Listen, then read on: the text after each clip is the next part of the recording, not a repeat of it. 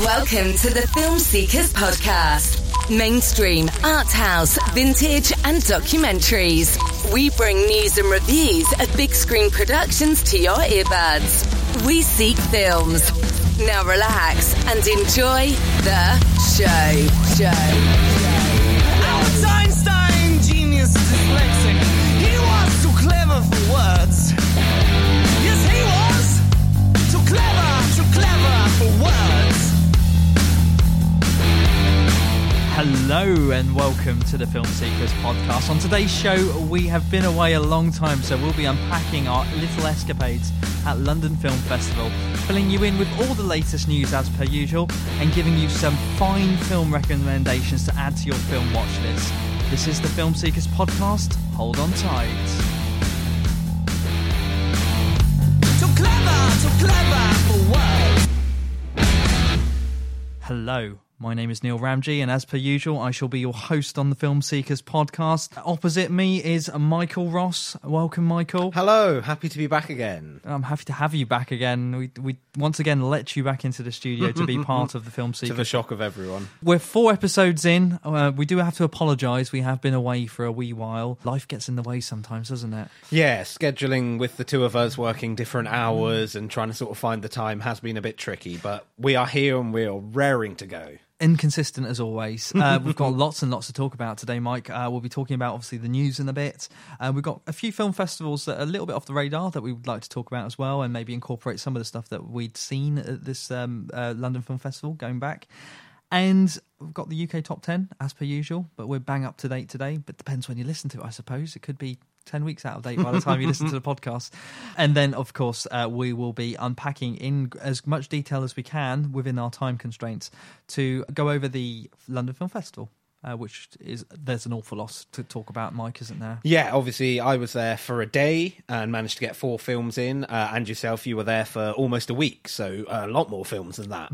Yeah, a lot of films. My eyes were square, or should I say Academy ratio, Yeah. by the time I finished watching all those films. But yeah, welcome to the podcast. So we'll crack on straight away with our film news.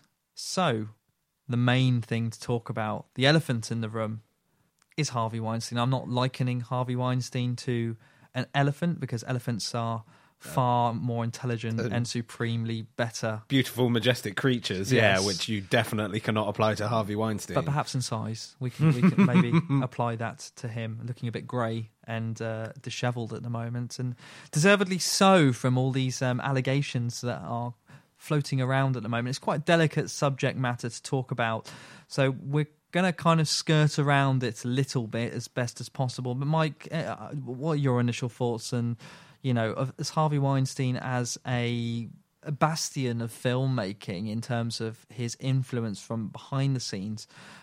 With the Weinstein Company, obviously, he is notorious for cutting films down. You were telling me earlier about a film by Bong Joon-ho, Snowpiercer, so his English language debut, has never got a DVD release over here, did not get a cinema release in the UK. That was largely down to Harvey's influence, wasn't it? Yeah, I believe so. The sort of thought that it wasn't commercially viable, or that there wasn't an audience for it, even after he had done his rather butchering cuts to it, meant that we have never sort of gotten an official version of it over here, which is a real shame, I think. And not only has his influence been felt in terms of the commercial side of things, so consumers not being able to see certain films, but from a human point of view, he appears to be a deplorable human being, and it seems to be that has been an industry-wide known secret for quite some time. And it just, begs the question, why has no one brought this up before? And why has no one been bold enough to say, I don't care about the industry anymore, let me tell you my story? I mean, a lot of them have been hushed up. These people who have been survivors of Harvey's influence. I don't want to use the V word in this case. Yeah. But people who have survived his alleged advances, some of them have been paid off with non-disclosure. Well, yeah, there seems to be quite a sort of culture of not allowing people to talk about this thing. So employees having to sign non-disclosure agreements and then things being settled out of court, also involving NDAs and things like that. And so it's another part of it that feeds into silencing. It's about keeping it quiet. But isn't that the sort of, isn't that the actions of an abuser to silence the survivor, the person who is having these awful things held against them? Entirely, it is the act of a predator. Yeah. You know, that is I think that is their modus operandi. It's horrible, but that's what they do. It's keeping that quiet. It's reinforcing or enforcing shame on those who survive it, so that they feel like they've done something wrong when obviously they are not in the wrong here. No. It's like you say, it's a difficult issue to talk about as a man. It's not something I've experienced personally, and that was one of the things that I found most crushing about it, was going online and seeing all these accounts from women of just how shamefully everyday and how common these sort of things are, that really sort of hit me in the gut, sort of thing of just, everyone knows some women in their life. You can't not, and chances are those women have suffered some form of sexual harassment. I would think, I mean, we have people very close to us, obviously our mothers, but other people that are very close to us that are women. Yeah, we've all seen it, elements, as you say, in our day-to-day lives. And looking in, and let's contextualise this in terms of film, because we could go off on a moral stance on this completely. And the moral stance on this, it's wrong and it should be stopped. I think that's the only moral stance you should take on this. Yeah, I support the women who have come forward and will continue to support any other women that come forward over similar issues. That's, you know, all that we can do really is ensure we don't do anything like this, call it out when we see it, and support those who have suffered it. Yeah, I think all of those are vitally important, and certainly the calling it out, should they wish us to bring that to the attention of whoever that may be. Or like you say, if you see it in a bar or you see it on the street, it's often quite intimidating for a woman to sort of to talk about or to try and stop, and so you have to make yourself an ally and just try and sort of, if you have friends that engage in this behaviour, tell them it's not okay. It's little things like that can make quite a big difference. And I think this is perhaps harks back to when this person that we're talking about was in their heyday in the 80s and in the 90s to an extent, where this kind of behaviour was permissible. I really hesitated to use that word there, but society would turn, for the majority of society, would turn a blind eye to it. Oh, it's a bit of this, it's a bit of that. Whereas I think we are much more enlightened, certainly in the last 17 years. And once again, I'm talking as a man here. I don't suffer these things. I'm sure women have suffered these throughout the ages, since whenever they dot. In terms of the mindset of society, very much everyone is now, I think, I can speak for everyone. Well, not everyone, sadly, okay. but the majority certainly, yeah. That these things are beyond the pale now, and they should be called out and stopped. Completely unacceptable. Yeah, and I think this person has referred to himself as a dinosaur trying to adapt with the modern age, and I think that's a really poor excuse. Yeah, I would agree. It's just a kind of blame shifting. It's not my fault. It's the culture I grew up in, or the time I grew up in, when he's still not accepting personal responsibility for his actions, and that's a definite part of the problem. Yeah, definitely. Let's talk about the ramifications and the things that have happened. So there have been several actresses that have come out and made allegations, and I don't think it's fair that we rattle off any of the detail at all, or even the names, actually, but there have been several. At least those who have done so publicly. If you want to know their stories, they're out there for you now. Yeah, and I don't want to become part of this narrative where there are certain news outlets that are purely using it for commercial reasons. Yeah, getting clicks. Yeah. We're not doing that here. But if you want to look at that, that's fine. Let's talk about going back to the film aspects of it. So in the wake of this person has, in the news today, it's been said that he could lose his CBE, which is a high honour in the UK. bestowed upon you by the Queen. Yeah. For services to film industry, and particularly the British film industry. So this, the CBE is the Commander of the British Order of the British Empire. It's one of the, it's, I think, the sort of highest honour you can get as a non-UK resident. Yeah, as a non-UK resident and citizen of the world, shall Yeah. we say. Yeah. And so he could lose his CBE, according to the Forfeiture Committee today.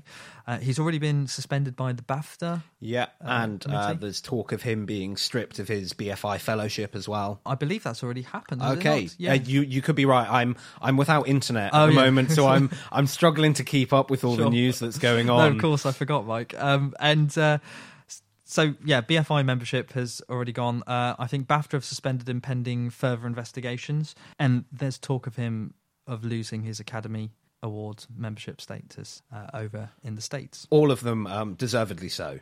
It yeah. has to be said. Absolutely. I think in this case, just the strength of evidence mounting, and the fact that fellow actors and directors who have had a very close bond with this particular person have turned a blind eye to it. I think Quentin Tarantino said he knew he was quite a reprehensible person, I'm paraphrasing here, and did little about it. Yeah, it's one where it doesn't excuse the actions, but I have to say I do admire his honesty in this regard, because there's been quite a few people who have had not as close a relationship, say, as those two, but that have had a close relationship with the man and have come out and said, oh, I knew nothing about it. Yet from others, we're hearing that it's an open secret within the industry. And so I think it's admirable of Quentin to come out and say, all right, yes, I did know, and I should have done something better. I should have done more. And to at least accept responsibility for that lack of action, where I think there are others who are avoiding that.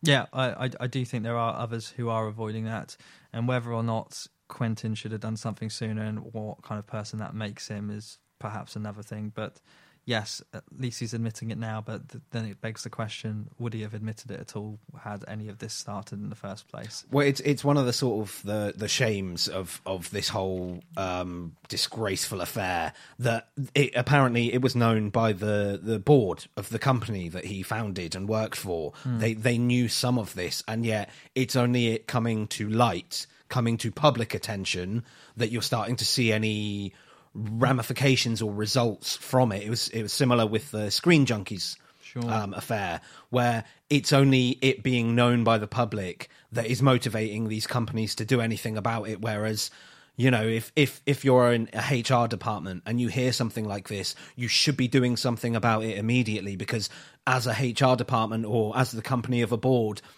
your job is to ensure that this company is doing what it should for its employees. And that goes from the top down to the lowest paid member of staff, or the interns or anyone like that. They have a duty of care to everyone that works for them. And it shouldn't take public opinion to sway them to do something about it. Sadly, it seems like that has been the case, but that shouldn't be. No, it shouldn't be the case at all. If there's anything positive to take out of it, it's the fact that this is becoming common into the common parlance. We are talking about it more. People who perhaps hadn't changed their views on things are perhaps being shown these awful allegations, and the fact that it's a celebrity might mean more to them than you know people can relate to celebrity in this very weird way that we all do, and it might have more power to influence their views. It's a thing that I'm glad is front and center of the news at the moment. It's a thing that we talk about representation. We talk about representation of race, gender, identity, and gender representation in the film industry has been spoken about for quite some time now. You know, where women directors see, and there we go. And that's the thing that I've had to change, is the fact that I've had to change my vocabulary and understand why I've had to change my vocabulary. You know, I need to refer to the opposite sex as women directors. We don't have men directors. We talk about directors, and that's awfully sexist. And it's all a learning process. I mean, I've learnt a lot about myself. I'm still learning. I still make mistakes. And Mike, same. It's something that sort of it's something I feel quite passionately about. Is as much as there are certain things that are inexcusable, with things like the LGBT community, trying to keep up with the correct terminology and nomenclature can be tricky. So people should be allowed to get it wrong as long as they are looking to correct it when it's pointed out to them. It's not an excuse or a blanket statement to be like, oh, well, I don't know the correct word, so I can just say what I want. It's not a get-out-of-jail-free card. No, you should be trying to improve in that. But for a lot of people, it can be something that's slightly tricky to grasp with. And so as long as you're acknowledging that you're learning and you're trying to be better about it, I think that's something that needs to be not admired but encouraged, certainly. I fully agree. And, you know, as we've both said, we're both guilty to an extent, but we're constantly learning. There's no malice intended in what we say or do. Well, not in this regard, at least. If we're talking about a film we hate, there may well be some malice. But and it's one where personally I want to know if I make a mistake on something like this. So if, say, you listen to this podcast and you don't like the way I've put something, please let me know so that I can work on it, I can improve it, I can make it better, so that next time I'm not saying the thing that you didn't like, and I'm couching it in a phrase that is inoffensive to the majority, or that is not going to work. Because obviously it's one where, with any race, gender issue, it's still subjective. You know, what may offend one person won't necessarily affect another, or offend another, but you should be trying to offend as little people as possible. You know, that should surely be everyone's goal, is to please as many as you can, and to make as many as you can feel included and represented. The other positive thing that's come out of this, it's actually highlighted a few other pigs in the industry as well. And we talk about some allegations that have been thrown out at other men. You spoke about the Screen Junkies a minute ago, and some of these men have put out statements categorically denying the harshest allegations against them, but not saying anything about the rest of it. And perhaps there's an admission of guilt through their silence. But I'm glad it's all coming out now. Recently, this week, we've had James Toback, who was a director. He did the screenplay to Bugsy as well, and he's well known in the industry, apparently, for this sort of lewd behaviour. The head of Amazon Studios, Roy Price, as well. He's quite a big figurehead, once again, behind the scenes in commissioning this, greenlighting that. And he's been called out on his dinosaur behaviour. It's not dinosaur behaviour, it's just unacceptable behaviour. It's disgraceful, horrible behaviour, yeah.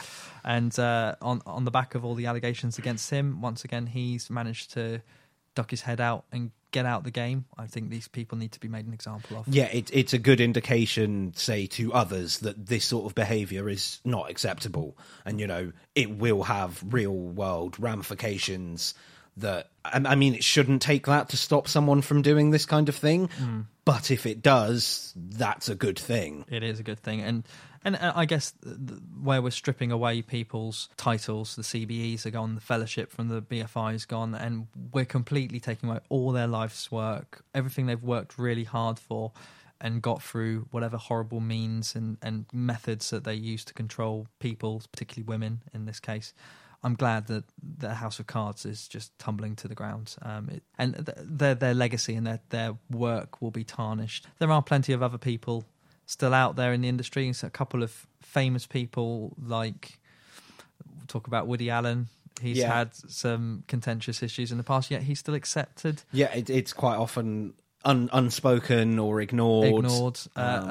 Possibly because of the value people attribute to his work, which I'm not saying is right at all. It shouldn't be the case. You know, just because you're a great artist, it doesn't excuse your personal behaviour in any shape or form. No, and same goes for Roman Polanski as well, who has a very, very open sort of not even an allegation. He ran away. He fled sort of justice for it, essentially, and he's still making films. And there are Hollywood mainstream actors that are still, why is Ewan McGregor making films with Roman Polanski? He's surely condoning that sort of behaviour and what he did by aligning himself with him. And numerous other people who have done films with Polanski since, Jodie Foster in Carnage, and Christoph Waltz, of course. And it just once again begs the question: is why are these actors? Are they putting aside the fact that these directors have done reprehensible things or alleged to have had reprehensible things against them, and yet these actors who we hold in high esteem are still aligning themselves with these directors? It's just there's a moral stance there, and it's all about separating the artist and the art. But then, where do you draw the line, and how much is acceptable and what isn't acceptable? In my mind, the things that these two have been accused of that we've just talked about, it goes beyond. And I struggle myself because I can see that there is talent there. I can see there's artistry there. I particularly love a couple of the films from either of them, but it's really, really tough. But it shouldn't be acceptable. No, like you say, there is an element of separating art and artist, but there is a definite line to that. For example, Hitler was an artist. It seems like it's the easy go-to sort of use Hitler for an example, but he was an artist. He had paintings, and there are some who prize those paintings and treasure them. But for me, you can't do that because you can't separate that artist from the man and the terrible, horrific things that he did. And I think the same should be true for these directors. I agree, and it's like Nazi gold, isn't it, as well? What's the value of it? Nothing, because where it came from. Exactly. I guess we could talk about this all night. It's quite a bit of a downer to start on, but that's why we did it, to get it off there, because it's so important to get out in the world. If we got anything wrong in that particular segment, or if we are continually doing or saying something wrong, and please call us out on it. We are, after all, not in a position. We're two men. Yeah. We are two men. We're not. I'm not trying to speak for women. No, we're not. We're not. We're qualified to speak to it from our personal viewpoint or experience or opinion, but I'm not qualified to speak on it from that side, where I haven't experienced it. Or we can't speak for women. No. So if we've got something wrong, please just hit us up an email, hello@filmseekers.com, or send us a tweet @filmseekers on Twitter, and let us know what we got wrong, because we just want to be better. Yeah, I'm always trying to improve, so please help us to do so. Thank you very much. Let's go on to something a little bit brighter. So, other news that's out this week, the BIFAs, the British Independent Film Awards, and they're going strong, actually. They're becoming more and more prominent each year that I see them, and they're having a wealth of talent at the forefront of their awards. They're not quite up there with the BAFTAs and nowhere near the Oscars, but some of the most interesting titles come up in their lineup. The stuff that's been submitted this year, Mike, we had a quick look earlier on, and just the talent that's there. And we had a quick scan through some of the titles. Was there anything that sort of stood out to you at all, Mike? I mean, God's Own Country. I know we've spoken about on the podcast previously, but writer director Francis Lee's debut feature. It's amazing. It's one of my films of the year. Okay, I'm looking through the list, and I've fortunately seen a fair few of them, including City of Tiny Light, a great little British movie with Riz Ahmed in the lead role. Billy Piper's in there as well. He plays a PI in London, and it's very different from what I've seen before, especially the fact that it's based in contemporary London. It has a high budget feel to it, but it's very much set in gritty urban London. It's nice to see someone of colour in the lead role. His colour isn't really made, or his culture isn't made that much of an issue at all, really. Which is something with representation that sort of it needs to be more of a factor. You shouldn't just have the token sort of tokenistic characters. It's to represent the life that we have around us, that we live in a multicultural society, and that shouldn't, their culture or their gender or their sexuality shouldn't be the defining aspect. No. It helps to define, certainly, but it shouldn't be the only thing. No, that's absolutely right. Talking of which, Daphne is a film that I'm really, really dying to watch at the moment, and that's a independent British film as part of the British Independent Film Awards, surprisingly.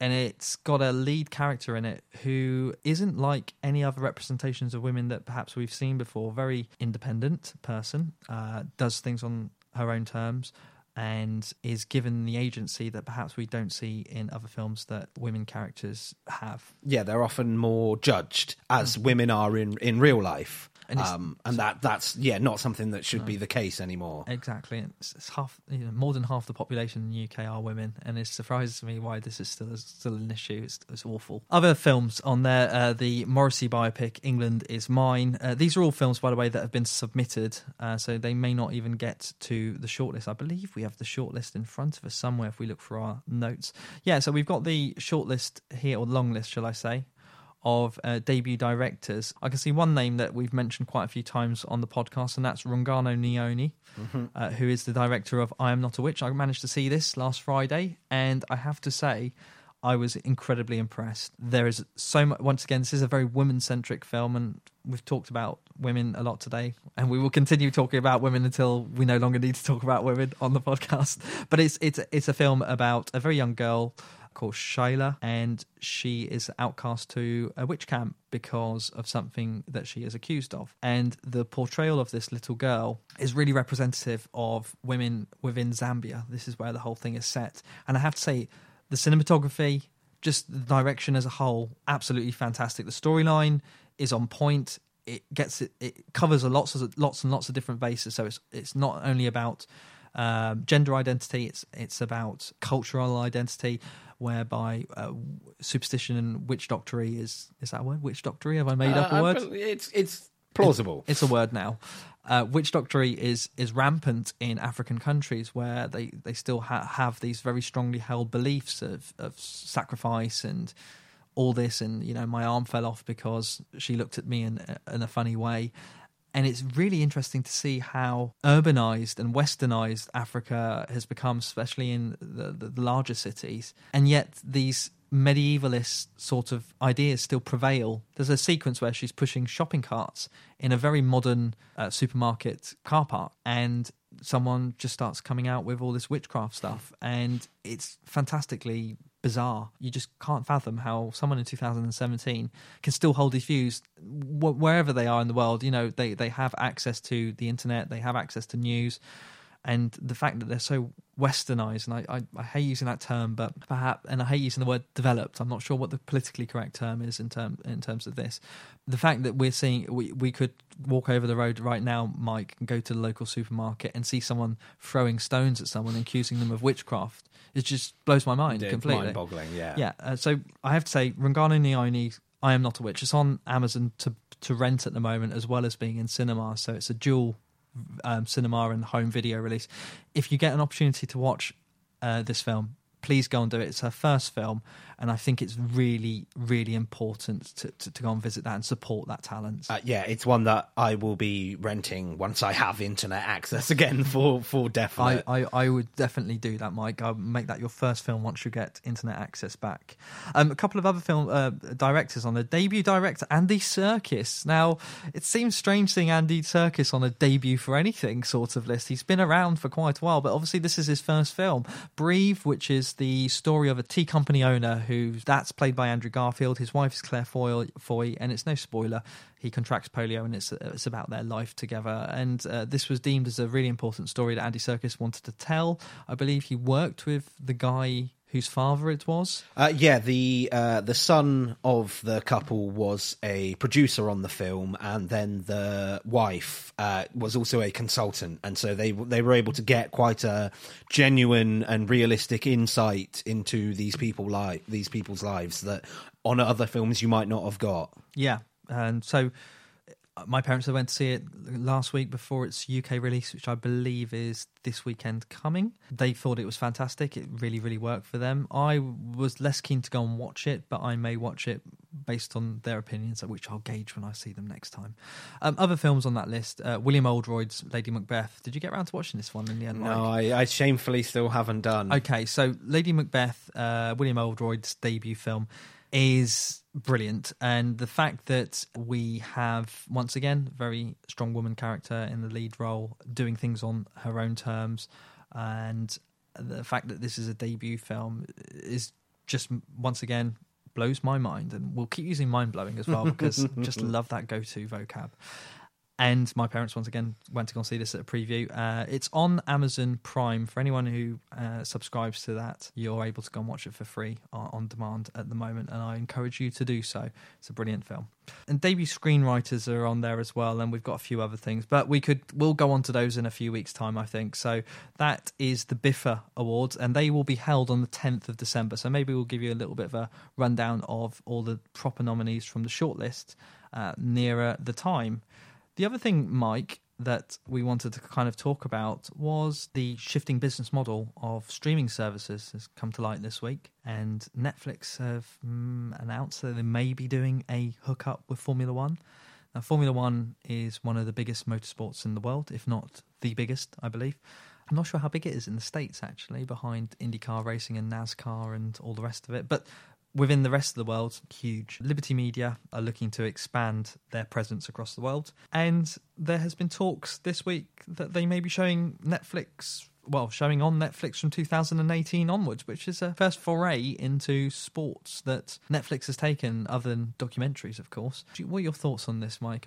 I mean, it's one that it doesn't necessarily interest me that much. I'm not the biggest sports fan, so I don't typically watch much sport, but I am a fan of democratization of content. So being able to reach more people, for example. So I know plenty of younger people today who they don't watch television.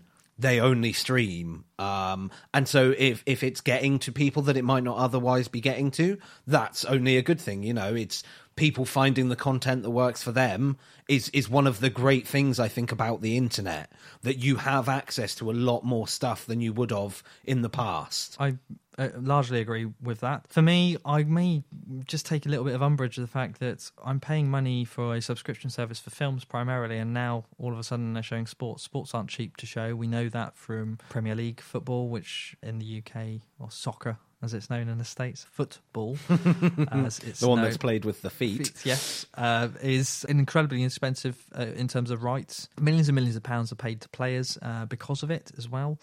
And I would probably just go, well, why am I not subscribing to a television service? I specifically subscribed to Netflix because they can provide me bespoke television and film content, which I'm quite happy about.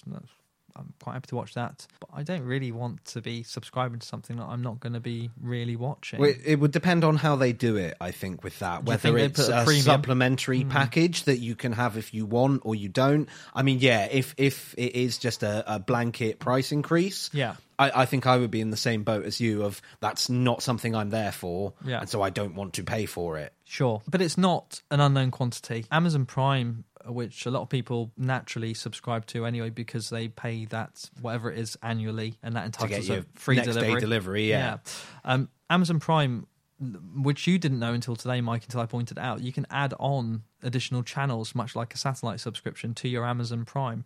And we were having a quick flick through what you can add on to your Amazon Prime membership, and you can watch as many films or content from these channel providers for an X amount of fees, depending on what service you choose. Was there anything that Yoga Anytime channel sort of picked my interest there? You're on your own there, I'm afraid. Yeah. But yeah, there were definitely a couple of movie ones. So Arrow Video, for example, they do a lot of cult classic sort of features, and so it's a chance to watch those. That they're often films that aren't on the streaming services because there's less of a demand for them, there's less of an audience. But as a fan of those kind of things, I think that's a good thing. There's also Nordic Noir and Beyond. So if you like The Killing, The Bridge, things like that, there is a specific channel with all those series there for you. Yeah, and you can in fact tap on sports onto your Amazon Prime membership already as well. There's Eurosport on there. There's, as you said, Mike, there's lots of niche product on there. There's some large stuff on there. You can put a Discovery Channel onto your Amazon Prime. There's Shudder, which is another horror service. There's loads. There's stuff that I hadn't even seen until I pulled up the page for reference today. But it's already happening for Amazon, so perhaps Netflix feel threatened by the fact that you can bolt on these things onto the Amazon service already. And they're just diversifying their business model so that they can anticipate maybe a shift in attitudes from audiences and consumers. So we'll see what that shall bring in the future. So that was our roundup of our news. As per usual, we'll be talking about festivals. Now, we won't talk about London Film Festival because that's going to be part of our main sort of bit, and we'll be unpacking films that we saw at London Film Festival. But we do have a few film festivals that we do want to talk about. We're on the road to the Oscars Oscars, and they are not too far away, 6 months away. All the films that I reckon are going to be nominated for Oscars are pretty much out there on the circuit at the moment. I will almost 100% say that. Yeah, I think mostly. There's maybe one or two that might get some nods. One we'll be talking about later, for example, The Shape of Water, possibly, but the majority certainly are definitely out there. Yeah, they're out there on the circuit, or they've at least been shown to the public to some extent. And a couple of the film festivals now, the smaller ones that we're going to talk about, are showing some of those films and giving you that opportunity to see these films before commercial release off the circuit, which may not be for quite some time. So one that's only up the road from us, really, and I've been twice before. Okay.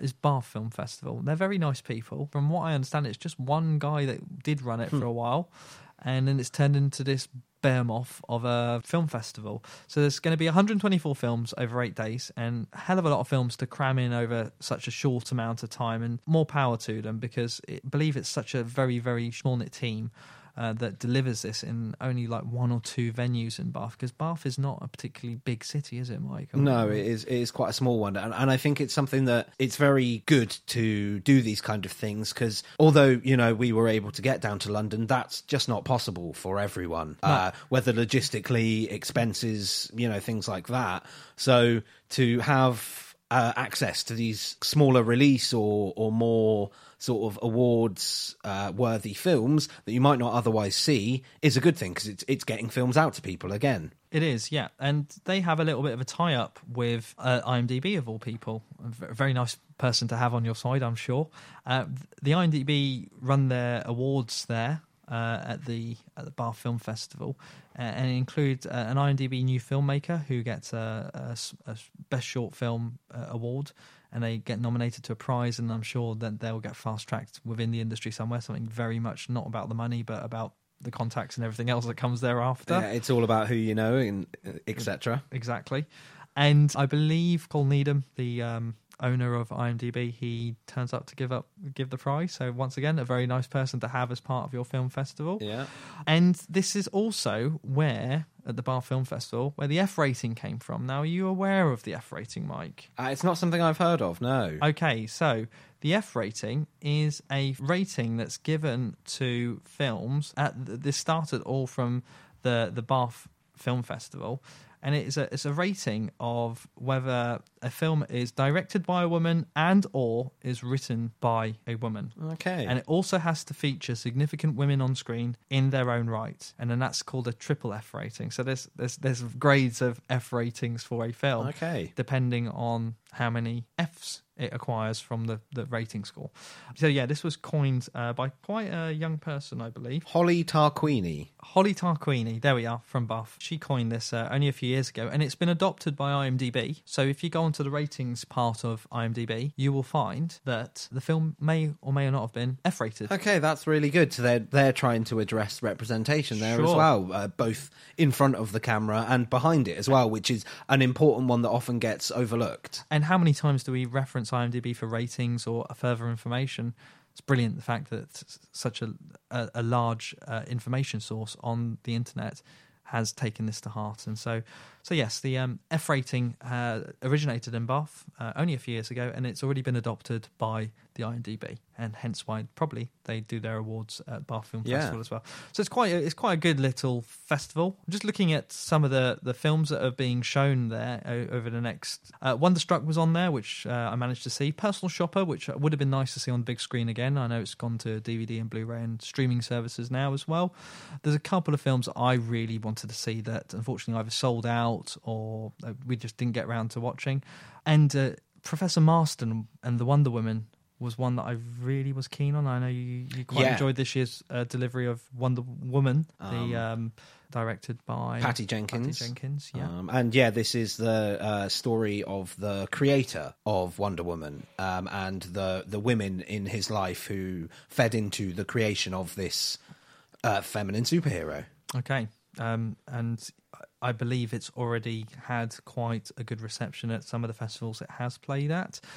I was super keen to watch that one at some point. The Florida Project's playing as well. Still plenty of time to get tickets for all of these if you're listening to this early enough. Bar Film Festival runs from the 2nd till the 12th of November.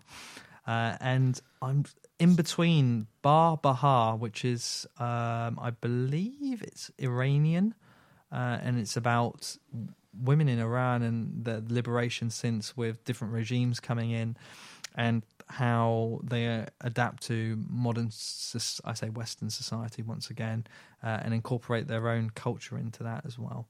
Very, very keen to see that. Anything else that sort of grabs you? There was the Florida Project, which you mentioned, which I am really excited for. Ingrid Goes West is another one that has been spoken about previously, but looks like a very entertaining film. Okay, I really want to see Hotel Salvation. It's sold out, unfortunately, and that did quite a big run at the British Film Institute on the South Bank in London. A debut from a very, very young Indian chap. Not your Bollywood typical fare at all. This is much more of a thoughtful representation of India and more of a drama. Perhaps I'd liken it to something like Lunchbox, perhaps. If you've seen that, you may get a better understanding of the type of film it may be. There's even an Agnes Varda film in there, I know, and once again, that is sold out because Agnes Varda and her documentaries are ever so popular. So they're looking at this programme, Mike, it's fantastic. It's like a mini London Film Festival just on our doorstep. There's so many just sort of flashing past that it's just like, yeah, I'd watch that, I'd watch that, I'd watch that. It's just amazing. So that's the Bar Film Festival. Once again, from the 2nd till the 12th of November. Lots and lots of films to go and see there. Go and seek them out. Yeah, check out online if you are interested, because there's plenty playing. Yeah. And like we say, if you, like us, are fairly local, it's less of a trip than to London, say. Yeah, exactly. So that's filmbath.org.uk for more information on that. Final festival we're going to talk about, we're only going to talk about two today because we've got the third one being our main feature, is the AFI Fest. And now the AFI Fest usually showcases pretty much everything that will get nominated for Academy Awards in February. And one film that really kind of stands out to me that is perhaps prestigious, I hate using that term, but it's I, Tonya, and that is the ice skating biopic played by Margot Robbie in the lead role. Yes, as Tonya Harding, right? Who you probably know something of the story. She is fill me in. I don't know. Okay, she is the figure skater who allegedly, or I'm not sure if allegedly is needed there, who broke the ankle or was complicit in the breaking of the ankle of her rival for, I think it was the Winter Olympics.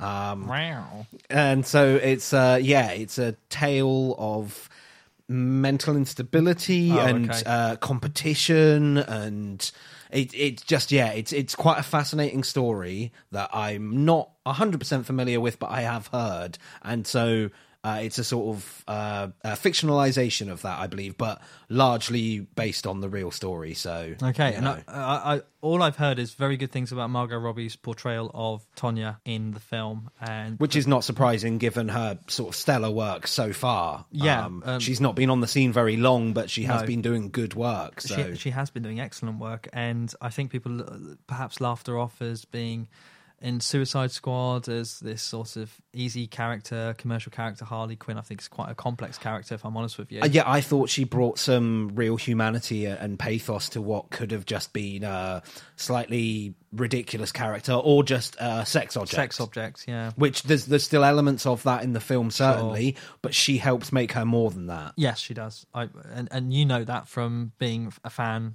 of the comics. Yes, as well, I'm a fan of the comics. You know the source material, you know where Harley Quinn comes from. So as a fan of the source material, I guess you're a little bit more qualified to say the representation of that character. But yeah, I was very impressed with her interpretation of the character. I thought she definitely did her justice. Okay, well, AFI Fest, the American Film Institute Festival, runs from the 9th of November to the 16th of November, and opening it will be Mudbound. Dee Reese's film about oppression, race relations in the South after the Second World War. Right, and that actually goes on to Netflix. Yeah, it's a Netflix original. Yep, so I think pretty much like a day or two after the festival opens, it will be available for stream, but there's nothing like watching a film on the big screen.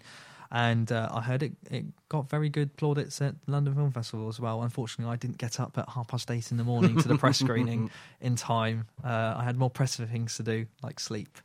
Yeah, D. Reese's Mudbound is one I'm really looking forward to seeing on streaming this month anyway. Then we've got loads of other things on there. This Ridley Scott's got a new film called All the Money in the World. I hadn't heard of this. No, I'd heard nothing, which is unusual for a Ridley Scott project. There's Call Me By Your Name in there as well, the Luca Guadagnino film. The Disaster Artist from James Franco, who directed it as well. It's getting quite a lot of buzz over the pond. Yeah, I know. Yep, Hostile's in there as well. There are tons of films. This is the creme de la creme of the American film landscape at the moment in there, but also I think the festival circuit as well, where you've got films from Eric Romer. I can see there's a few other films. There seems to be a retrospective going on there as well. It just looks brilliant. So it's the 50th anniversary of the festival, so they're bringing back a few legacy films as well. Would love to go. Should I have been able to have gone? They are showing a lot of films that we have seen. One film I do really want to see that's on the AFI list is Molly's Game, which stars Jessica Chastain and Idris Elba. Yeah, which, I mean, those two are just, not that this is all that matters, but they are gorgeous people that I could quite happily just stare at. They're also both ridiculously talented actors who can hold the screen on their own, so to see them together is quite an enticing prospect. It is. And obviously at the pen this time is Aaron Sorkin. Well, not at just the pen. Behind the camera, but behind the scenes, this is his directorial debut. Oh wow! Okay, so if you love The West Wing, I think you're probably pretty much going to love this film as well, aren't you? Yeah, West Wing, Social Network. Did he do Steve Jobs as well? Yes, he did write, and so yeah, so many projects with just great writing, just great dialogue, and he really has a knack for that. So to see what he can do behind the camera is quite, again, it's quite intriguing for myself. So yeah, that is the AFI Fest. We'll be back after these messages. Hi everyone, this is Tim Costa. I'm Hermano da Silva. And this is Walter Vinci. And together we are the First Time Watchers podcast. Each week we choose a movie to review that none of us has seen. Watch it together. And then discuss. These movies could be new. Or old. Or on our list of shame. You can find us on iTunes by searching for the First Time Watchers podcast. As well as on Stitcher. And we love interacting with our listeners, so if you have any suggestions, send us a tweet. An email. Or post to our Facebook page. We'd love to hear from you. That's right. I mean, it's all about interaction. And talk about what we love. Movies. And you don't have to worry about us going on and on about this and that and the other. And let's talk about this minutiae Shut up. And I wonder who the gas can watch. Shut up. I think that's enough, Walter. A few of our friends there from the First Time Watchers podcast. Now, this week they spoke about... it was Eyes Without a Face, or Les Yeux Sans Visage. Your French is just as bad as theirs, Mike. I've had to correct them so many times on Denis Villeneuve. But yeah, it's quite a while since I did French GCSE, so my pronunciation has definitely slipped. It's also one that it's just quite fun to overpronounce them, and so I definitely lean into it a little heavier than I should. Oh, bless them. So that's the three guys there, Walter, Hermano and Tim at the helm. I've just seen their schedule for this coming autumn-winter, and they've got some really interesting films in there, I have to say. They've got obvious ones like Justice League as well, but they've got The Secret of Nim, which is an animation from 1982. Something that's completely bypassed me. I wasn't even aware of it. I thought it was Nim's Island, which was a Jodie Foster. Very different film from what I'm aware. Yeah, it's very, very strange. But these guys, what a variety. I think this time, give him credit where credit's due. Walter has chosen the list going into the end of winter on this one. And if you listen regularly, you'll know that Walter's tastes are slightly off the wall, let's say. So yeah, it's quite an intriguing concept. I keep using that word. I apologise. It is. Walter is an enigma in himself, but he is also one of the three elements that makes the First Time Watchers podcast compelling listening. We're going to do this as per usual. The UK box office top 10 countdown. And of course, this is where we will run down the latest films at the UK box office, which will be immediately out of date by the time tomorrow rolls round. But hey, it gives us an idea of what's going on in the world. So we're going to have a quick glance over numbers 1 through to 10 on our little list, and we're going to discuss them as we go along. So number 10 this week. Oh, I've got jingles for this as well. I always forget that. Number 10. Is Alice's Adventure in Wonderland. And that was event cinema. I'm not sure if this sort of thing goes on. I'm sure it does to an extent, but it goes on in the States. I've never seen it in the box office, but maybe we're more cultured than our American friends. I think that might be perhaps a tad unfair, but we certainly have a smaller market, say, so it's maybe easier for things like this to crack the top 10, because it was a Royal Opera House production. It was a Royal Ballet production held at a Royal Opera House function or something or other. I saw part of it. It was a reinterpretation of Alice in Wonderland, basically. It looked crazy. I'm not into ballet, so I can't say much, but it was very popular from what I saw. But yeah, for me, it's one that with both ballet and opera, I can appreciate them on a technical level. You know, the skill that it takes to do these things, I think is ridiculously impressive. But for me, it's not a great way to tell a story. You know, that sort of you need to be quite versed in it often to follow, you know, to know that a certain move in the dance is supposed to convey one thing as opposed to another emotion, where to me they just look by and large the same. So yeah, I will never knock them on the technical skill level, but I'd rather just watch a film personally. Number 9. And that would be The Snowman. I haven't seen this one. It's gone around the internet as one of the worst films in the world. Mike, you've seen it. Give us your informed opinion. I saw it and I enjoyed it. I mean, I think a large part of that is Michael Fassbender. I could watch that man read the phone book and probably get something out of it. So he is just a magnetic screen presence, and I found him quite captivating. The story has some faults, definitely. It's not perfect. The mystery is a little bit off, maybe not quite what you'd expect. It's changed from the Yo Nesbo source material, which I think did it better. Val Kilmer is just bizarre. I sat there for the first 5 minutes of him being on screen, genuinely trying to figure out if they'd redubbed his voice or if that was just how he spoke. Hadn't they? Because someone told me he'd just come back from cancer recovery. Okay. Perhaps cancer of the esophagus or something. And so they lost his vocals. That would make sense because it just doesn't quite line up with when his lips are moving. And the director was Thomas Alfredson, who's done some brilliant things. Let the Right One In. Tinker Tailor Soldier Spy. And someone of his caliber to turn this out, and a large majority. You seem to be the only person that's defending it at the moment, right? Critically, it's not been that well received, certainly. And unfairly, I think a lot of people are now questioning Michael Fassbender's film choices as well, and whether he can recover from several flops on the go, which I think is a load of clickbait, if I'm honest with you. But it's doing the rounds, it's generating interest. He had Assassin's Creed, which I liked personally. I liked Assassin's Creed as well. Plenty of faults in it. But I could see there was an interesting and good film in there, and largely because of Michael Fassbender in the lead role. Yeah. And he's had a couple of other films which haven't done particularly well this year.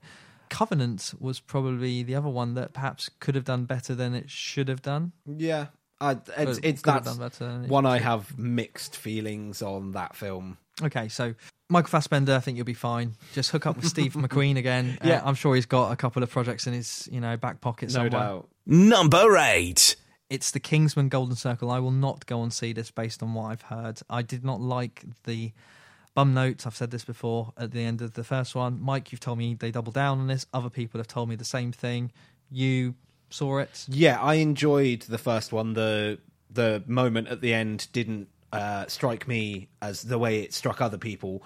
But in this sequel, I did notice there's just a sort of casual misogyny that's just really not on. And doesn't need to be there, as well as other flaws in the film that just, for me, it's not really worth it's certainly not a cinema trip. Number 7. It's The Death of Stalin. This has done incredibly well. It's surpassed expectations. It's from the director Armando Iannucci, and he is famous for doing Veep in the States. And The Thick of It. And The Thick of It over in the here. UK. He's a well-known satirist. He started off on radio. I've followed his work quite closely. I haven't seen The Death of Stalin yet, purely because I've been incredibly busy for the last week, but I'm going tomorrow to go and watch it. In its first week, it's cracked the top 10. It's done number 7. It's not even gone to that many screens. It's only gone to 136 cinemas across the UK, and considering, you can have upwards of 600, I think it's done brilliantly to get where it is. I know it's opening to other wider cinemas in its second week of release, and I think it's going to do equally as well. I'm chomping at the bit to go and see it at some point, and we do in fact have a little clip for us to listen to. Nice. So if I put this in context, so Stalin is a dictator. For those of you who didn't study history, I wasn't allowed to study history past the age of 15, so I can empathise with you. And Stalin has requested a concerto, and it wasn't recorded. So it's up to the director, who's played by Paddy Considine, to try and recreate this performance to an extent. And the pianist is played by Olga Kurylenko, who was in a few films. Mainly, she's known as being in one of the Bond films. And Hitman. And the Timothy Olyphant, not the Agent 47, but the first one. The first Hitman. She was in that. Right. And so this is the director going mad, trying to recreate this performance of which Stalin, and you don't want to mess with Stalin. They haven't recorded it, basically, and they're in a lot of trouble. You, Joan of Arc, you want to get killed? Oh, like my father got killed, my brother, like that. Yeah, but they would want you to live. I won't do it. You can't force me. We'll just get another pianist. No, that would be ridiculous. The sound would be completely different. I mean, even Stalin... Even? I didn't mean... Even Stalin? I hope this office isn't bugged. Of course, Comrade Stalin will be able to tell the difference. He's the great man with the great ear. 2 great ears. Sharp. Very sharp. The sharpest ears in the Soviet Union. Maria Vedomanovna, you have to play. I didn't mean what I said. So you said it then? As God is my witness, I won't do it. The Lord will see me through. 10,000 rubles. 20,000. Done. And that was a rather chaotic clip there from The Death of Stalin. Really looking forward to watching it. Mike, you're going to go and try and see it this week at some point? I'm working the weekend, so I will be seeing it as soon as I can next week. Brilliant. So that was to number 7. Number 6. My Little Pony, Skinny and Bony, as the playground rhyme once went. Number 6 there, 501 locations. It's a school midterm break for everyone at the moment. Kids are loving it as far as I can see. Lots of people, bronies. I was going to say, it's not one that just plays to kids. No, bronies. Shall we explain bronies? You could explain bronies a little bit. I don't want to tarnish myself by explaining this. It's adult male fans of the My Little Pony animated series. So those adult men at the back of your My Little Pony screenings are probably there because... Yeah, that they are actual genuine fans of the material. Quite a stellar voice cast on this one, but seeing as I've not seen it and you've not seen it, we're not the demographic. We're not going to talk any more about it. Number 5. It is Happy Death Day, described as Groundhog Day meets Scream, along with many other things. Remarkably, a PG-13 in America. Mike's pulling a face at me. Mike's pulling a face at me. Yeah, no, I can't believe that. I've only seen the trailer, but even going off of that, it's not something I would ever have guessed. Yeah, well, there we go. And once again, it goes back to this whole thing where the states view violence in a different way that we do, especially knife violence, and view sex in a different manner as well. So PG-13 in the States, it's a 15 over in the UK. Probably affected quite a lot of its take. It has this teenage appeal to it. I'm not overly that bothered about it. I've seen Scream, I've seen Groundhog Day, both excellent films in their own rights. I don't really want to see the two of them mashed up into something. It looked intriguing, though. It's one I do want to watch, just possibly not a cinema visit. Okay, but the one that everyone wants to watch at the moment... Number 4. ...is Geostorm. And this is causing quite a hurricane online, whereby everyone wants to go and see Gerard Butler fight the weather.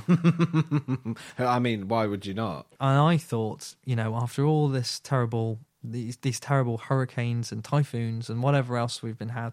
Certainly the people over in Cuba at the moment and a lot of the sort of American islands. Yeah, they wouldn't want to watch a film about a storm, especially a storm that's been weaponized by the government. Plot spoiler. It will play to the action audience. There's not an awful lot of action films out there, especially for your turn your head off sort of crowd. It's so bad it's good. It's been said. I don't really subscribe to that particularly, but there we go. Would you go and see it, Mike? Again, it's not one I'm that fussed about. If it was put in front of me for free, I'm sure I could watch and enjoy in some aspect, but it's not one I'm keen to seek out myself. You'd have to make the same offer with a crate of beer as well for myself to go and see that one.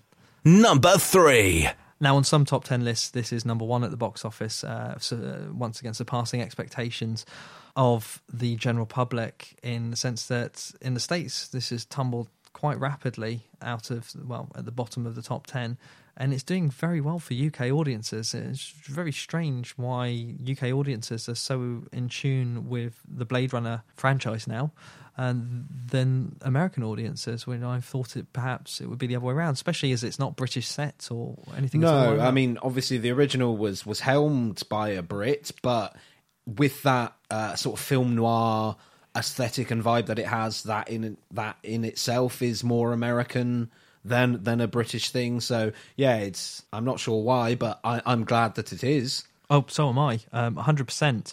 I saw it at the BFI. Oh, we haven't spoken, listeners, since I saw it. I saw it at the BFI IMAX. It's the biggest IMAX screen in the UK. It's 3 stories high, pretty much. And I saw it in 3D. I don't go in for 3D films at all, ever. On this occasion, I had no choice. It was the only time that it was showing, and they only have one screen in that particular cinema. I was taken to another dimension. I had a religious experience in that cinema. It just changed my mind on. It restored my faith in going to see sequels. Sequels for me, by and large, do not always land. We can go through the obvious exceptions. Godfather Part 2, etc. But especially ones that are coming out so much later than the originals. Yeah. There's been quite a dearth of decent ones recently. Yeah, absolutely. And it did everything right. It did everything that I hoped it did. I spoke online today about the CGI involved, and particularly Rachel's portrayal on screen, and how remarkably realistic that was. In fact, I thought that it was another actress that they'd somehow managed to digitally alter. Well, they did do that to an extent, but I believed it was Sean Young. It was that realistic. Yeah. I was like, where did they get this footage from? How did they? But they recrafted her completely. Someone pointed out that some of her dialogue is off screen, so you don't see the lips moving as much, and I think that's potentially a sticking point at the moment with CGI recreations. We've seen not very good examples in the Star Wars franchise, where with Princess Leia, some general, Grand Moff Tarkin. There we go. I'll take your word for it. I remember that because I just didn't like it. But some of the recreations in Blade Runner, the setting, I genuinely felt transported to another world, and that world building is definitely up there in my top 2 of world building ever. The other one, actually, surprisingly, the first Divergent film, I think is a masterpiece in world building. I really do. I think it does what it needs to do very, very well. But that's another story. Blade Runner is there in our list at number 3 this week, 2049. It's 3rd week, and it's taking a shed load of money in the UK. It's probably out of the IMAX screens, and you'll find out why in a few moments' time. But if you can see it on a large screen, big sound, and I think it's actually warranting repeated viewings. Some people are going back to the cinema to watch this for a second time, which is obviously generating more money. I mean, I can definitely understand that, wanting to get more out of it. It is one of those very dense, very layered films that I do think bears repeat viewing. Number 2. The Lego Ninjago movie. This one's not doing as well as people predicted it to do.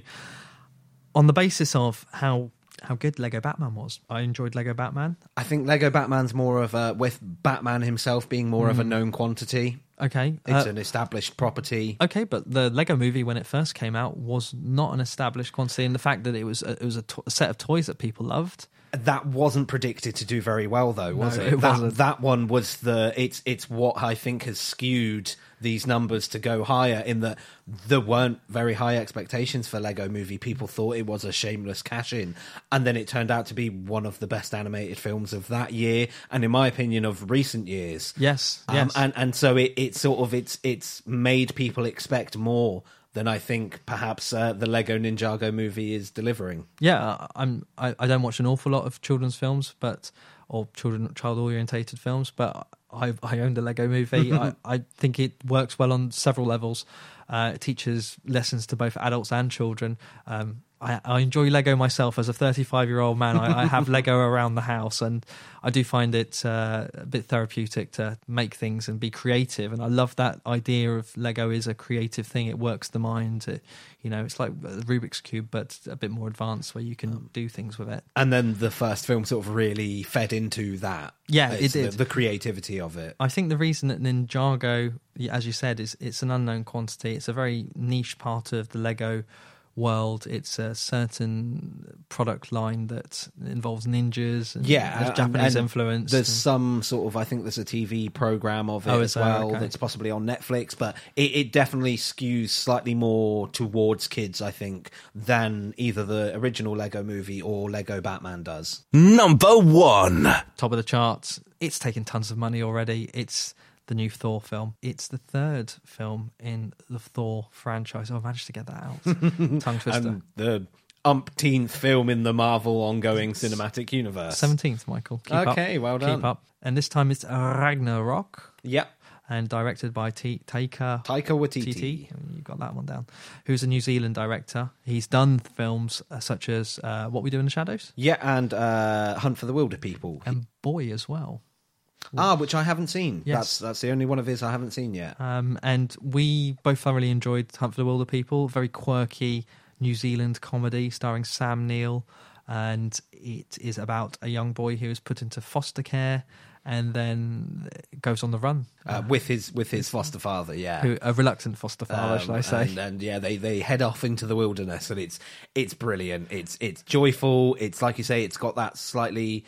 I think all of Taika's films have this slightly offbeat Kiwi sense of humour. Yes. I love the Kiwi national sense of humour. It's quite weird. It's slightly left field, but it really works for me. Yeah, and how did that translate for you into Thor Ragnarok? I thought you could feel his presence within it. Well, he was in it.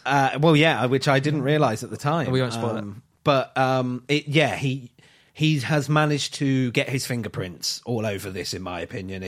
It may follow some of the same tropes and the narrative structures that you expect from a Marvel film. As a big fan, I'm slightly predisposed to liking these films, so I don't really pick up on that kind of stuff. I tend to just go along for the ride. So where in other films I might notice some of these formulas, I don't in Marvel. They entirely take me. So I didn't sort of notice it in this, but I have read that others have. And you'll be listening to me to say that I found it's cookie cutter Marvel. Kevin Feige, who is the head of the studio, has a very, very clear idea of where the character arc, well, not the character arcs, but where the basic story lies. It's clear beginning, middle, end. Clear boundaries as to where you can go with these things, but what you do in between those boundaries is completely up to you. And Taika Waititi in this film, as you said, has put his fingerprints all over the plasticine. He's modelled and crafted this into something quite offbeat, bizarre, tonal. There's some tonal shifts in this film which you don't really expect especially for a Marvel film. And considering before this Thor film, they were quite serious, and Thor was a character who took himself very seriously as well, didn't he? I mean, there were the odd moments here or there. But... Yeah, I mean, the first Thor film, it sort of uses the fish out of water aspect to get the sort of comedy. The second one is fairly light on the comedy, I would say, and is more serious. This one it's just bizarre but brilliant. And some of the subsidiary characters, and there's a little star one in there that I'd quite happily watch a spin-off of. And some great cameos, which I wasn't expecting either. Yeah. I won't say who or what, because that would spoil, but yes, some names you might not expect to pop up, and some faces. Maybe some familiar faces as well. Oh, definitely. So That was Thor Ragnarok at the top of the charts there, and I think it's going to be there for the foreseeable future, and that is the reason why you can't watch Blade Runner on an IMAX screen, is because everyone is watching that on the larger screens. We are going to go and talk about... And now, it's time for our main feature film. So this is where we're going to unpack our suitcases. This is my 7th or 8th time at the film festival. Mike, this was your first experience. How did you find it? I absolutely loved it. Yeah, I popped my cherry with this one, if you'll pardon the rather crude phrasing. But it's one that I came back from my day at the festival just gushing to everyone I know about how much I enjoyed it and how it felt quite electric and exciting to be involved in something like this. Right, and a bit like a school trip, I guess, field trip for you. Day out at the theme park, and Mike's come back and told everyone how great it is. You should all definitely visit. Day release for one of the inmates, and I thoroughly enjoyed myself. The films I saw were good, but even beyond that, just seeing some of the same people, industry people at various sort of screenings. Yourself and I just started chatting to someone sat next to us during when we were waiting for one of the screenings. I'm generally quite a reserved person, so to just sort of have that interaction with a stranger was just quite interesting. Yeah, and you'll find that at film festivals you can strike up conversation with the general public. In press screenings, I think it's a different... I'm sure. Yeah, everyone's very guarded. I went to quite a few of the press screenings, of which unfortunately Mike was not privy to. But even when queuing, Mike, we hobnobbed with the stars to an extent, I guess. Yeah, we saw Anya Taylor-Joy in the queue for The Shape of Water. Yeah, and I believe the other person who we didn't recognise at the time was Olivia Cook. Yeah, we can't 100% confirm that because we didn't clock her, but it would make sense. Yeah. And it's one where I loved her work in The Witch. We were going to see a new film with her, Thoroughbreds, that night, and Olivia Cook as well. Yep. And so I was quite torn between going up and speaking to her, and then also just letting her enjoy her time off. Yeah, it didn't look like anyone had clocked them, so I thought it was probably left best them their privacy. Exactly. But in terms of the festival itself and attending, Mike, how did you did it live up to how you thought the going between venues? And yeah, I think so. There was one that was a bit of a mad dash. My fault. Where yeah, some miscommunication, let's say, over where the venue was, led to me sort of standing around for a little bit and then having to run pell-mell to the cinema and arriving just as the logos for the production companies were rolling on the screen, and I knocked someone's drink over on my way down the aisle, and but it was very exciting, and the majority of the ones I was at were quite close by, so it was nice little walks between the venues with sort of enough time to relax, write some of my thoughts down and think about sort of what I'd thought of the film, and then on to the next one. But it was still quite a crammed schedule that just made it quite exciting. It made it invigorating that I was sort of dashing from film to film. I can still hear it in your voice. You're quite, excited by the whole thing. Do you want to tell everyone which films you saw, actually? I saw With Your Good Self, and Lee Brady from Big Pick Reviews and the Atlantic Screen Connection podcast. No longer Big Pick Reviews, I'm afraid. Of course, you're right. Lack of internet. I've missed that's everything. how we're going to blame it on. From the Atlantic SC podcast. But we watched The Shape of Water. Then I went and watched a film called Gemini. Okay. And Brawl in Cell Block 99, which is one I am very excited to talk about as well. Yep. And then yourself and I again, we re-met up and watched Thoroughbreds in the evening. We did indeed. We're going to discuss a few of these in a moment. We did have some audio that we did promise that we were going to deliver to you. I've listened back to it. It's pretty much unusable, so apologies to everyone involved on that one. You can hear the music of the burger bar better than you can hear us. Yes, and I'm sure as good as David Bowie was singing in the background, no one really wants to listen to it on this podcast. We'll talk about The Shape of Water, which is the latest film from Guillermo del Toro. Yeah. And it stars Sally Hawkins and Richard Harris. Yeah, no, Richard Jenkins. Done that before, yes. Michael Shannon. Wow. Yes. And Doug Jones. And Octavia Spencer. Yes, all of whom are amazing. They're absolutely brilliant. The world-class cast, aren't they? Yeah. In themselves. Shall we give a little bit of a summary of the plot without spoiling it? Yeah, okay. It's mainly follows the story of a woman who is a cleaner at a government facility, and she stumbles across a new acquisition of the sort of military wing of the sort of secret base where she works at, and starts to develop a friendship, a relationship with said creature. Okay. And I believe the unique fact about Sally Hawkins, who plays the lead in this, is that she's mute. She is a mute character, so she cannot talk. She signs, but she is unable to use her voice, so it makes the performance even all the more impressive, where it is such a physical and expressive performance just through her face, by and large. That's not to say that she's deaf. No.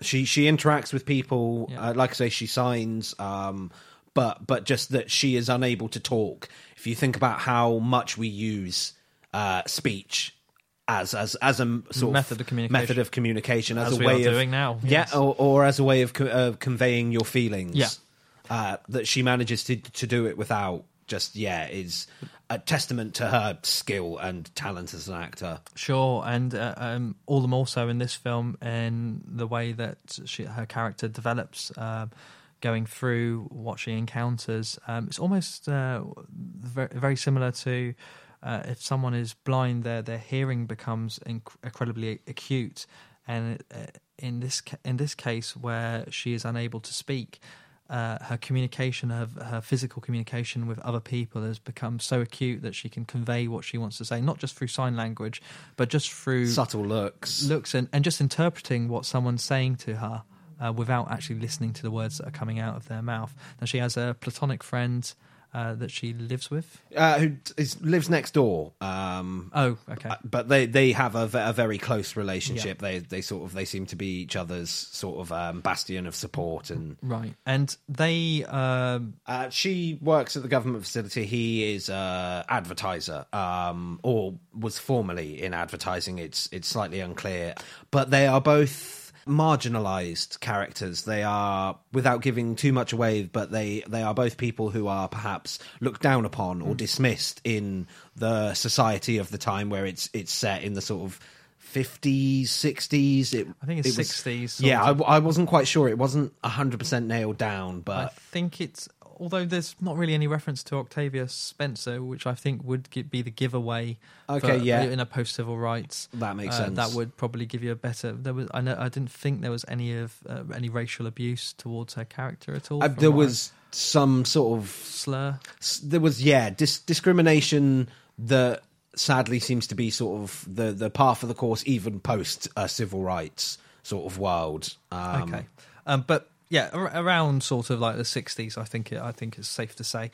And it is fantasy, sci-fi, romance. I would say that I like the way that Del Toro makes films for adults that have this very much a family feel to it. It has this almost childlike element where we're going back to stories, once again, that we were told as children, where we have parables, where we have fairy tales and all the rest of it. But he doesn't make concessions for the fact that these are sexual characters. They have desires and wants and loves, and they need to be fulfilled.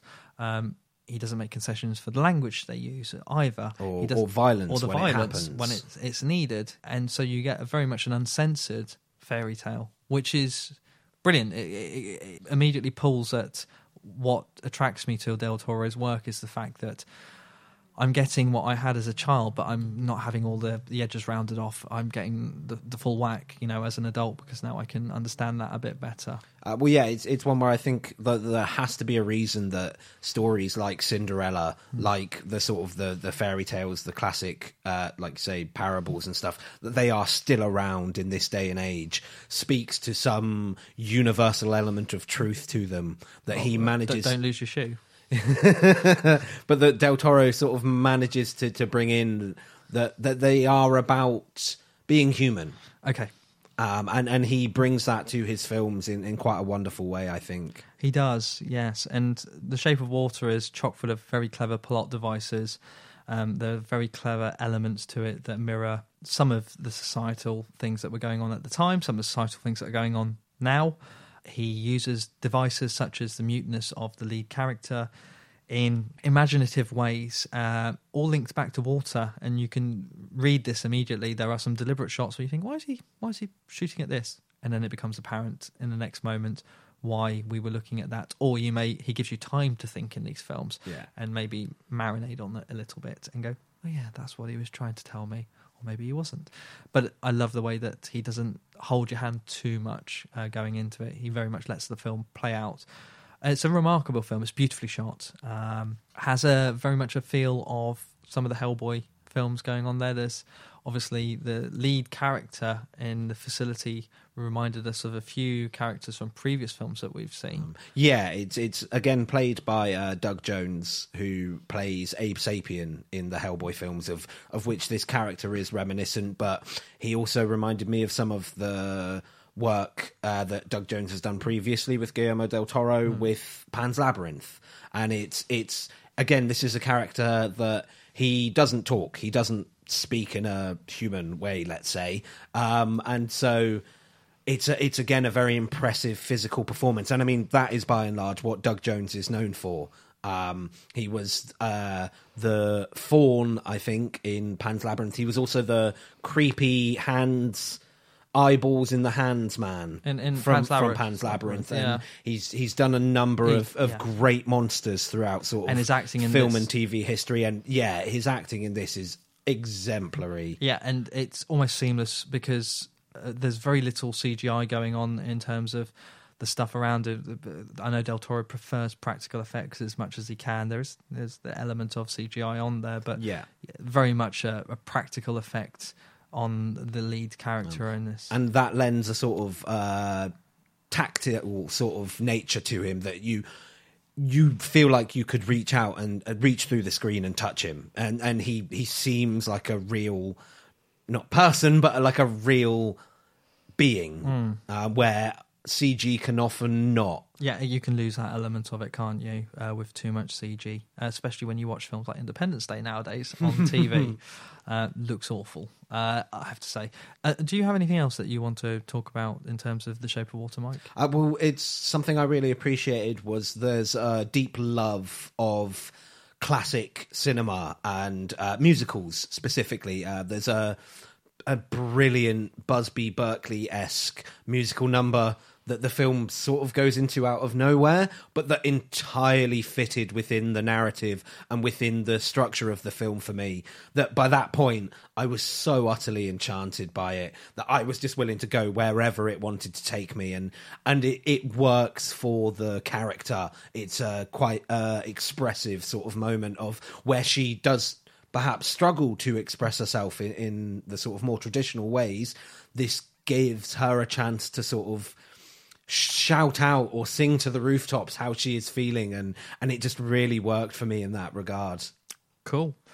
So that was The Shape of Water. I believe that it comes out in the UK next year. Yeah, February or March. It is playing at, I believe, the Bath Film Festival, so you can go and see it. And I'm sure there's other film festivals in the interim period that will have a very limited showing of it. We kind of both give you the thumbs up to try and get your backsides down there. Yeah, if you get the chance, go out and see this film early, because you won't regret it. No, I'm kind of kicking myself that I didn't actually get to watch it a second time at the festival when I had the opportunity to. But I didn't want to spoil the fact that I'd seen it before you guys had come down to see it. So, yeah, so that is The Shape of Water. Definitely one to put on your lists for next year already. Another film that I really wanted to talk about was The Film Stars Don't Die in Liverpool. This is released in the beginning of November in the UK, on the 2nd of November. It's playing in the States. I believe it's got a bit of a later release date. It stars Annette Bening in the lead role, and this is all based on a real-life story of an actress who, during the golden age of Hollywood, was taken into a family home in Liverpool, of all places, and Liverpool, UK, unless there's a Liverpool somewhere in perhaps... There probably is. Yeah. So Liverpool in the UK, and I have to say Liverpool and Hollywood, although they do go together nowadays, probably when this is set in the 80s, probably didn't back then. I know a lot of films are filmed in Liverpool now where they change the signage and everything else because it's cheaper to shoot there. Back then, Liverpool was a very strange place for a Hollywood actor to find himself in. So Gloria is now an aging Hollywood star, and in the 80s she fell in love with a guy called Peter, who is an aspiring young actor on the scene, jobbing here and there. And Jamie Bell plays Peter, and Gloria's taken ill one night, and so Peter takes her to stay at his family home, where his mum, Bella, who's played by Julie Walters, dotes on her. And we've got a wee clip from that particular scene. Ma? What? Can you help me get Gloria into something warm, please? What? Why? Because we're going out. Out? Yeah. Out where? Well, I can't tell you. Can I ruin the surprise? Don't be daft. It's cold out there. She needs to be in here where Ma, it's it's just for a warm. couple hours. No, it's a stupid idea. Mum. No, that's final. No. Bella, I love you, but, I like surprises. Are you sure? Because I think it's going to rain. Yeah, I'll try. And I think I've got some spare thermals somewhere.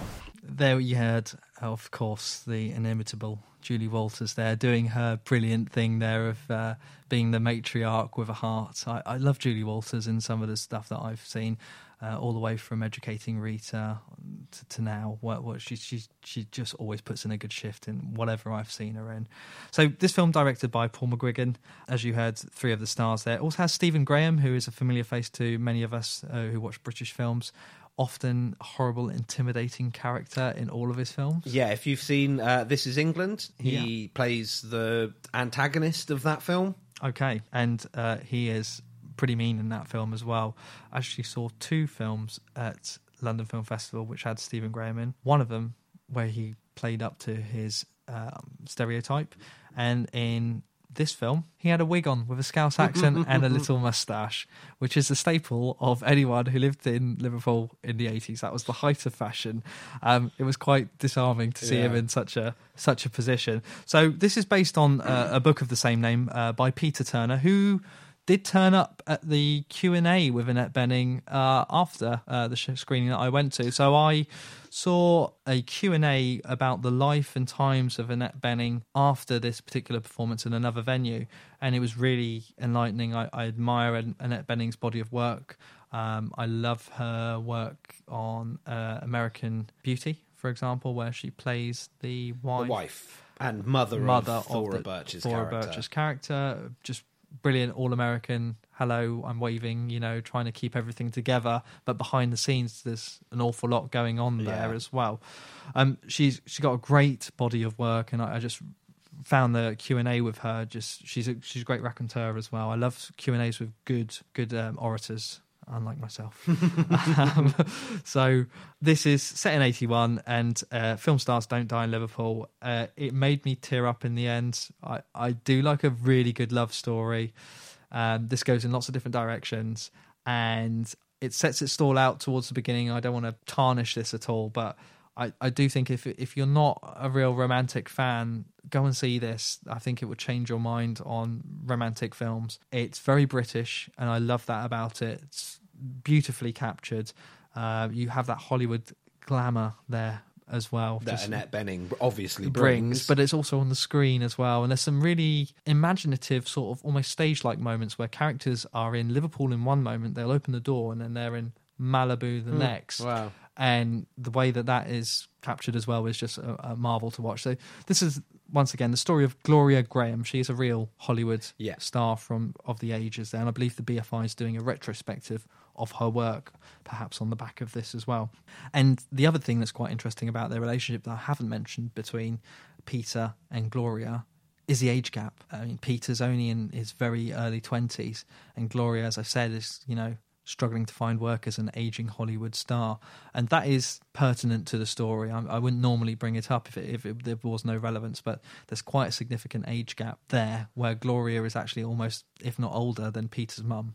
But the family accept it, and it's just a fantastic way to bring that love story to life. Well, I think it's quite an important one in that you don't often see on the screen an age gap going that way with those genders that way. Oh, yeah, of course. Whereas how often we see an older man with a younger woman, it's almost par for the course. There's some disgusting tales about, say, Maggie Gyllenhaal being told that she was too old to be Jeff Bridges' love interest in a film, which if you think of the age gap that they already have, but yeah, she was told that. And so it's refreshing to see it skewed the other way, I think. Definitely. Because there are plenty of relationships that happen like that. Well, this is a real story, and it did happen. Exactly. So I've just loved the fact that it did that, and we are unfortunately going to see quite a prominent film coming up by Louis C.K. where that is now a thing where an older man goes out with a very young girl. Okay, yeah. You may have seen the trailer for it already. The young girl is Chloe Grace Moretz. And the older man is... Are you going to guess on this one, Mike? I have no idea. He was in Con Air. Nicolas Cage? No, John Malkovich? It is John Malkovich. Oh, wow. John Malkovich going out with Chloe Grace Moretz. That instantly makes me uncomfortable. You should see the trailer, pal. Okay, so moving on. Funny Cow was the other film that I really, really wanted to talk about.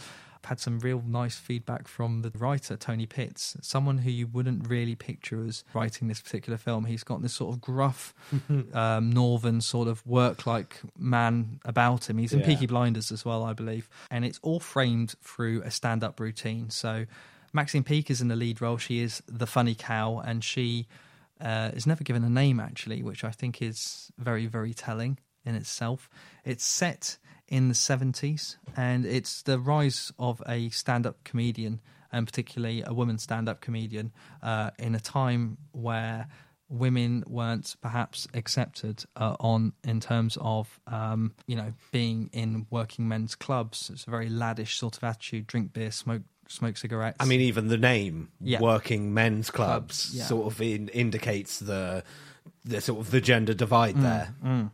And I have to say, this is probably the strongest performance I saw in all the films that I saw at the festival. Maxine Peake as Funny Cow is just brilliant. She has to do so many different faces throughout this film. She is subjected to some of the worst abuse possible, imaginable, and yet she then comes out with this painted smile, and you often see that this pathos between the lines when you have comedians delivering their tall tales, or, I did this the other day, or I had a conversation with so-and-so the other day, and you know that there's a amount of embellishment in their stand-up routine just for a laugh, and you can see why perhaps in between those lines why they're trying to get this laugh across. There's obviously a sadness behind that, and it is a story of a stand-up comedian, but it's more about her life. It's almost told in flashback through this stand-up routine. It's very, very smart. I implore everyone to go and add that one to their watch list. Funny Cow. I'm not sure when it's out in the UK. I think they touted it as May next year in the UK. Wow. Yeah, quite some distance away. But I just can't speak highly enough of this film. It's probably one of my favourites. Definitely up there with Shape of Water. For something that really made me think, and I'm still thinking about it now, actually, many weeks afterwards. And that is by Adrian Shergold. So that's Funny Cow. There's a review up on filmseekers.com as well, which I almost forgot to mention, which I believe you'd seen, Mike, hadn't you, at some point? Yeah, I did read your review while you were there in London, and it's one that and hearing you talk about the film has really put it on my radar now. Okay. Also, Maxine Peake is just a tremendous talent. So she is brilliant. She is just like, I would say she's like the modern day Claire Skinner, and a mix between her and perhaps Jane Horrocks as well. Very similar looking actually as well, but just in terms of raw talent, Maxine Peake just brilliant, blew me out of the water. Speaking of water, we've done The Shape of Water. Journeyman involves water as well. It also involves Tony Pitts, who wrote Funny Cow. He plays a ringman of sorts. What do they call them? Cutman is what they call them. Cutman. Part of the team that look after a star boxer. And the star boxer in this case is Paddy Considine, who's written, directed and starred in the lead role of his second film, the first being Tyrannosaur. And that had such a huge impact for a debut film, an incredibly strong performance there from Olivia Colman and also Peter Mullen. And there was a theme of abuse that runs through the entire film.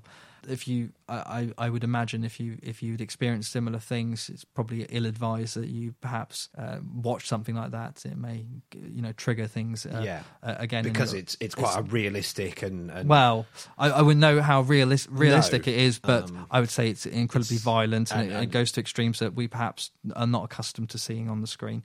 I like the fact that it's not gratuitous, by the way, either. I like the fact that Paddy doesn't shy away from the fact that these things do happen, and it's not glossed over. We've seen glossed over portrayals of domestic abuse, particularly in Legend, which was the story of the Cray twins, where the worst abuse was actually seen off screen, which then led us to think different things about the central character. But anyway, yes, so that's Tyrannosaur, Paddy Considine's first film. You should definitely try and find that one.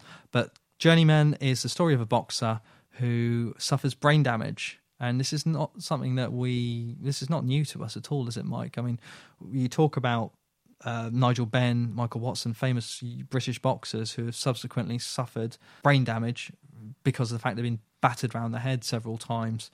Because, these blows, they don't just, disappear as soon as the fight's ended. They have a lasting effect. Exactly. Muhammad Ali is another one. Yeah. Who you could see a physical expression of what he had gone through. Sure. And so this film involves Paddy as this boxer called Matty Burton, and he's going up for this big fight against quite a younger lad, actually. And you know how they do it at these press conferences. They give it all that. They give it the mouth. It gets quite heated. Yeah. And it's all for show, really, just so you get more money on the pay-per-view figures and everything else. And then stuff happens, and he suffers this incredible moment where just everything is lost. Yeah. No one wants to know him. And he goes from there. And once again, I don't want to give away too much of it, but Jodie Whittaker plays his wife in this film, and I have to say that we say plays his wife, we don't say plays a husband very often or anything like that, but Jodie Whittaker's role in this is central to understanding Matty Burton, the boxer's life. She plays, I would say, not the main role, but she is the second largest role within this film, and without her strength in this particular film, I don't think it would have worked at all. You will see Jodie Whittaker in a few weeks' time as the new Doctor in Doctor Who for international. It's an international thing now, isn't it? I think it has gone, yeah. So, that was Journeyman, and there was a Q&A afterwards, actually, with the entire cast, which was quite nice, because this was the world premiere, which I attended at London.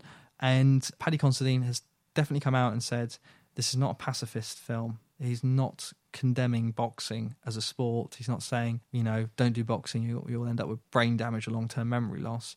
He is saying, I adore the boxing world. He loves boxing. Well, yeah, he has quite a history with it. He's grown up in the boxing clubs of his hometown, I know, having heard interviews with him, and it is something he still has a clear passion for. Yeah, definitely. And he's very adamant of the fact that actually I'm trying to be faithful to the fact that I adore this sport. I just wanted to tell a story. Yeah. I think it would be doing the boxing world a disservice to ignore stories. You can't just cherry pick which stories you like just so you have that underdog, rocky sort of element. You have to show the whole gamut. You have to run the whole gamut, and this seems to be attempting to do that. So that is Journeyman, and that will be out via Film 4, I believe. It's a Film 4 production. It will be out sometime in 2018. Once again, one to put onto your watch list. Now, Michael, you saw Brawl in Cell Block 99. Yes, which I thoroughly enjoyed. I will prefix this by saying my review for it is up on the Film Seekers website. It's probably a lot more articulate and well put together than I will do now, but I will attempt my best. People want to hear the voice of Michael Ross. It's one that it was introduced. The screening was introduced by the writer and director S. Craig Zahler and the star Vince Vaughn, which was quite exciting for me. Did he have all his hair? He had grown his hair back, yes, but it's one where it gave me an appreciation of he's a big guy. Is he? Like I hadn't sort of realised, and the film plays that well. Sure. Of you normally see him as quite genial, and so he'd bulked up for it. He'd shaved his head and had a big tattoo on the back of his head, and he made quite an intimidating presence. Certainly in the film, and even just seeing him in the flesh, you can see how S. Craig Zahler would have thought, oh, I could make this work, because Right. he's quite a large man, and it's Sure. just sort of it was just sort of slightly strange. And then there was a Q&A after the feature with the writer and director, which was just quite fascinating again to hear his insights on the film.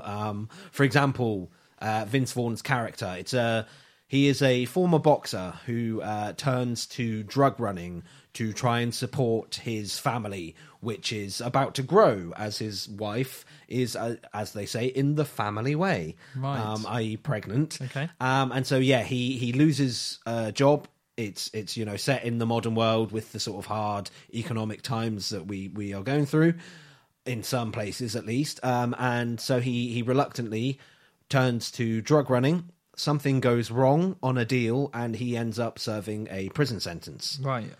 And so it's one where, the S. Craig Zahler, the writer-director, said he was inspired by a number of films like Death Wish, like Rambo, and that he felt there weren't really any badass characters in the same way as those films that he had grown up on, so he wanted to write one. Mm-hmm. And I think arguably he has definitely done that. It's gonna be one of my top 10 films of the year. Okay. I enjoyed it that much. Right. There's great hard-boiled dialogue that seemed very throwback, that it reminded me of sort of noir films, where the character's got a quip, he's got a line for everything that's thrown at him, regardless of whether he's being punched in the face or tortured or going through emotional turmoil. He's still got a quip, he's still got a line, which was just quite refreshing and played off of Vince Vaughn's charisma for that. Then, like I say, he's a very intimidating presence just throughout the film.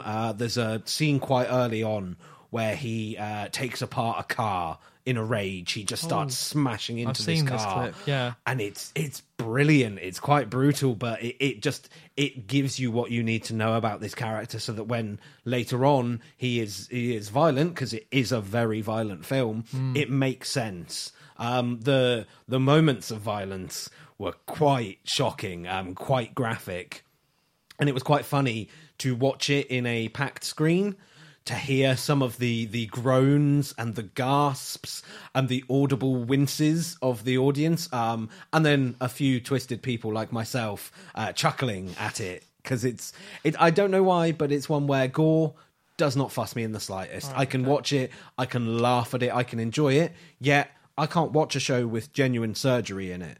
Right. In the way that I know a lot of people do watch, shows set in A&Es and things like that. That turns my stomach, but when I know it's fake, I enjoy it. So, I don't quite know what that says about me, but that was something that really, really worked for me from this film, that the violence is shocking when it's done, but it's also well handled. It's practical effects, again, that really sort of make it feel real. Okay. And so that's Brawl in Cell Block 99. It got a release last weekend in the UK. It's out there in the world. It's on a very, very limited release, yes, I believe. it's one you might have to dig around, try hard to seek out, but it is worth it, especially if you are a fan of genre film or of his first film, which is Bone Tomahawk. Yes. So Brawl in Cell Block 99, that's the one definitely I need to catch up on. I saw Bone Tomahawk a few years ago. Call Me By Your Name. Now, what do you know about this one, Mike? I know is the Luca Guadagnino film about a young boy Yes. Or not that young a boy, because there's some issues around that, but Yes. a young man who is on a holiday or studying abroad and who meets an older man. Again, not that big a difference, but it's part of the story, and it's about awakening, sort of a coming of age, but with a sexual element to it. It is. There is a relationship that starts up between the two men. That's exactly right. So this is set in 1983, Northern Italy, and the father of this boy that we've talked about, his parents are scholars, and they invite someone over every year to stay with them in their summer getaway for a learning holiday, essentially. Yeah. And in this case, it is a scholar from the States, played by Armie Hammer, and the character is called Oliver, and he falls for the son of the family, who's 17 years old in the film. He does look an awful lot younger, called Elio. And this is a clip from the film where they are meeting the next day after having a deep sleep after his first night in the chalet. Look at this. Good morning, Professor. Good morning. From the dead. Was I out that long? It seemed like it. How are you? Well, rested now. Thank you. Glad. Would you like some espresso? I would love some. Thank you very much. This looks amazing. I didn't take your seat, did I? Oh, no. It's okay, please. Did you recover from your trip? I did, yeah, big time. Thank you. Okay. I can show you around. That'd be great. Thank you. Is there a bank in town? I'd love to start an account while I'm here. Almanac's information. Sorry. It happens to the best of us. Yeah, well. None of our residents has ever had a local bank account. Really? Should I take them to Montodier? I think they're closed for summer vacation. You try, crema. Crema? Grazie. Is this your orchard? These are Anello's trees. Oh, wow. Pesca, ciliegie, albicocche. Pomegranate. Melograno. And there are some fruit-based fun that's had later on in this film, which I will not tell you any more about, not to spoil the surprise. But I tell you what, it puts Jim from American Pie's antics to shame. I thoroughly enjoyed this film. I felt a little bit uncomfortable with the relationship, mainly because I misheard or I didn't understand the age of the boy who Armie Hammer falls in love with. I thought he was significantly younger. He has no body hair, he has no chest hair, he has no physical attributes that you would perhaps associate with a 17-year-old. He very much looks a lot younger, and that made me feel a little bit uncomfortable in the sense that I maybe thought he was grooming or something else. There's nothing to do, obviously, with the sexuality or anything at all. But like you say, you misunderstood the age gap. I did misunderstand. And I think that, it's the younger the person is, the more significant an age gap becomes. Sure. So, the difference between a 17-year-old and a 15-year-old is only 2 years, but it's very important, I think. Yeah, you think grow up a lot. You do, and I think this was perhaps even deliberate baiting by Luca to cast such someone who looks so young. Yeah. And maybe I didn't go into this with the best mindset. I really enjoyed the film. I have to state that I love the film. I just didn't go into the best mindset and perhaps the best preparation because I'd recently watched Lolita, and that was sort of lingering in my head where we have this age gap significant within a love story, inappropriate relationship, an inappropriate relationship. But the age gap in Lolita is much wider, and Lolita's meant to be a 13-year-old girl in the novel, but in the film I think she was a tiny bit older, but not significant enough. It was paedophilia essentially going on, whereas this is not, and I didn't want to confuse the two things. So, but the fact that he looked very young just put me a little bit at unease. But once I kind of got my head around the age that they were supposed to be, I found it beautiful. It's someone falling in love. It's just summer romance, your typical summer romance, but told in such a beautiful and unusual way. There's no black or white going on. There's lots of grey, and Luca, and it's based on a novel, so it plays with the source quite well. It's not completely faithful, I believe, to the source novel. There's a couple of things that are slightly pared down. You do not see full frontal nudity, but you certainly see a lot of peaches in this film, and not just the kind that you consume. Yeah. I really loved it, and the end credit scene I stayed till the end of, and that's all I'll say. If you go and see this film, if you're not in the end credit scene mirroring what's on screen, I think you have a heart of stone. It's a remarkable end credit scene, I have to say. It goes on and on and on. I'll watch out for that when I get my chance to see it then. Yeah, I would definitely watch that. That's coming out in the UK this weekend, so that will be the weekend of the 2nd of November. Yeah. And it's out in the rest of the world, I believe, on limited release as well, so certainly in the States anyway, but not getting a full release just quite yet. So that is Call Me By Your Name. So we've got time for one more film to talk about, Mike. So do you want to talk about Gemini? So yeah, I will talk about Gemini, which is the other film I saw on my own at London Film Festival. Again, this was a sold-out screening, so very, very packed screening, and I think it played quite well to the audience. It is LA set neo-noir, is about a Hollywood starlet and her personal assistant, and the complicated, complex relationship that they have.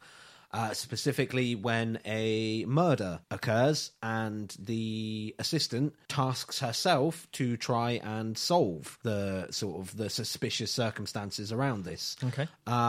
It opens with an inverted shot of the sort of famous road in Hollywood where all the star tours are done.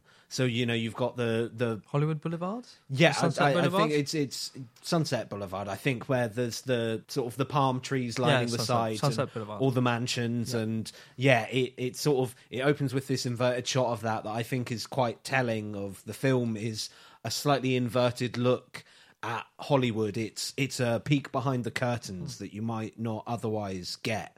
Okay. It passes the Bechdel test, which is a test about the representation of women in films. It is that, to boil it down, is two named characters who are both women need to have a conversation together that is not about a man. And if your film has that, it passes the Bechdel test. This film passes within the first 5 minutes. I wonder if it'll get an F rating. I at least on I don't know how much it was made by women. Okay.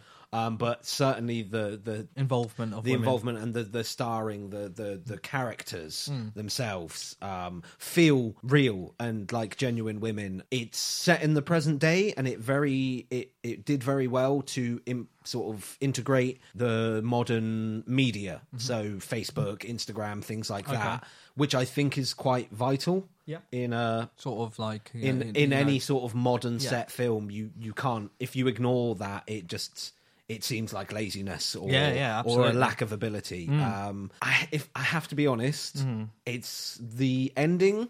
It has quite a clever sort of twist towards the end, but the actual ending itself I found slightly underwhelming. Right. It's something that can happen with noirs quite often. That the journey just sort of petered out. Yeah, the journey of the mystery is better than the destination of solving it, and so that's a shame. But it's still definitely worth a look. It has in a Zodiac maybe sort of way, similar, yeah. Okay. It has a very diverse cast. Right. Again, where that's not the point. It's not. It doesn't seem like it's trying to sort of Zoe Kravitz. Make a message. Zoe Kravitz is one of the leads. John Cho is another. There are other Asian and people of colour within it, and again, none of the time is it relevant to their, or is it the defining aspect of their character. Sure. They just, this is the world. These are the people in the world, kind of thing that I found very admirable. The dialogue is very smart and cine literate. They quote and reference films as young people of today do. Yeah, I think that's really important. The fact that sometimes when we watch a film, the director or the screenwriter will do everything to avoid referencing any kind of film where pop culture. Certain things have like you say, they've filtered down through pop culture, so they are a part of the vernacular of people. Yeah, definitely. And so I thought it did very well to address that. Okay, so Gemini is a sort of a one thumb up. Yeah, it's definitely worth a watch. Like I say, it's possibly an over familiarity with noir for myself.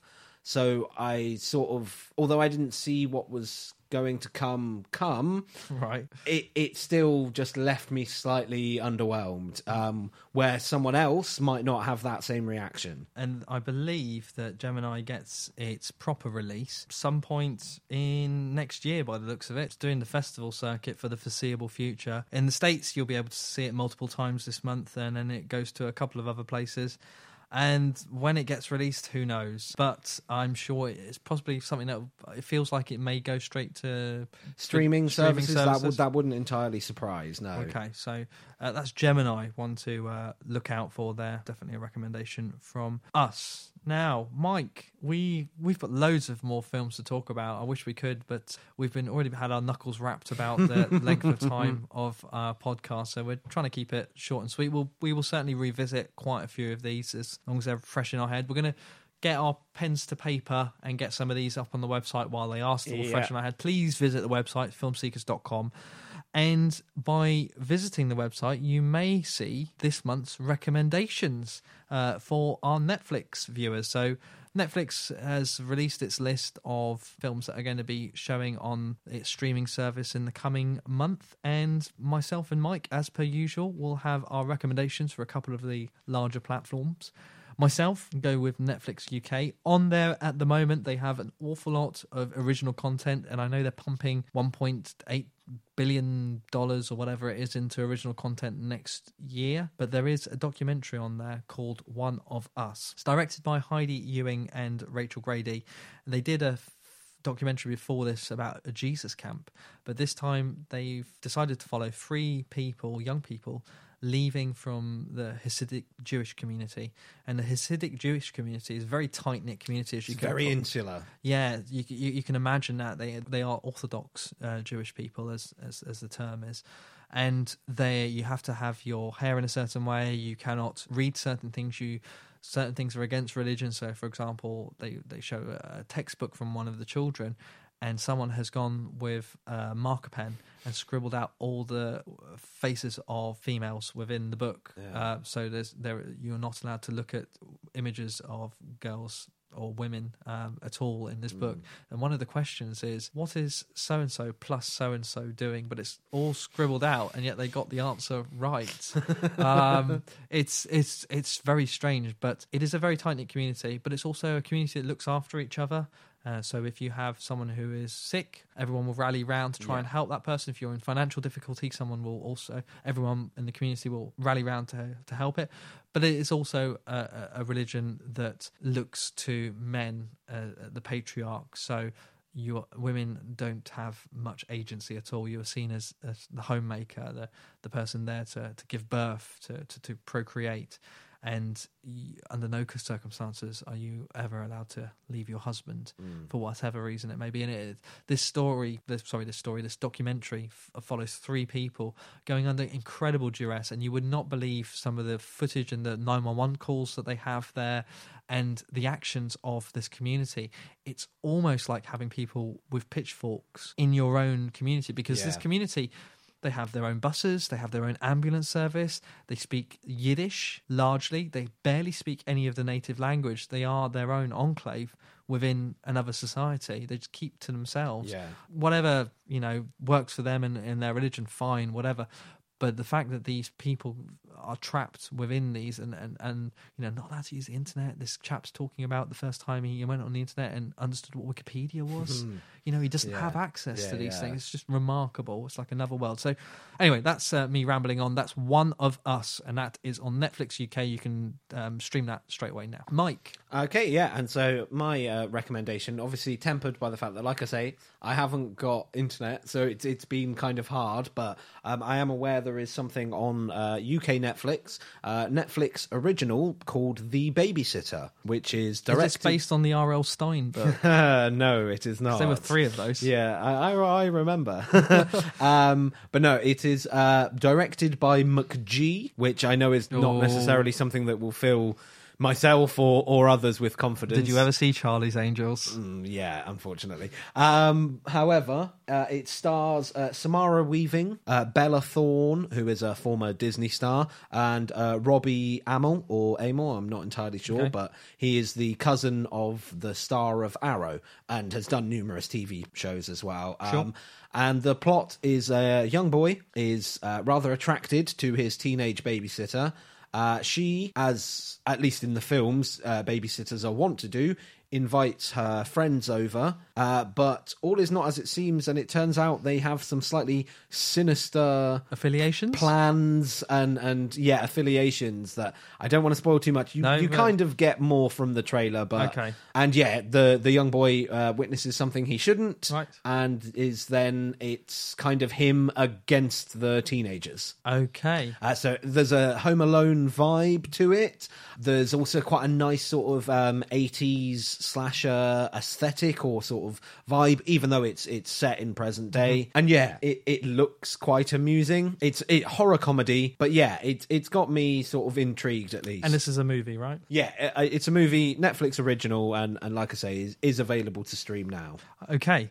And my recommendation over on Amazon Prime is the Jim Carrey film, in fact, which is The Number 23. Have you seen this one? No, it's not one I've ever got around to. I think you should definitely watch it. It's directed by Joel Schumacher, stars Virginia Madsen, and it is a psychological thriller. And it's all about numbers. Number 23 being very important to the film, as you'd probably expect in the title.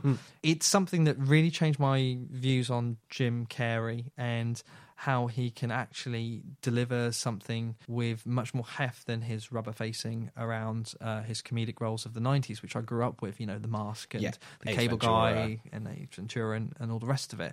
The Number 23 really sort of made me stand back and go, oh, hang on, there's a bit more to Jim Carrey than meets the eye, and even it's even more serious than The Truman Show, which is once again another sort of a benchmark, I think, of his acting prowess. So Number 23, psychological thriller, highly recommended on Amazon Prime UK. And while I remember, there is a Jim Carrey documentary just about to go on to Netflix this month with what is called Jim Carrey and Andy Kaufman. It's basically all the footage that Universal didn't allow us to see has now been released, and Jim Carrey acted out in a very oddball way as Andy Kaufman in a biopic called Man on the Moon.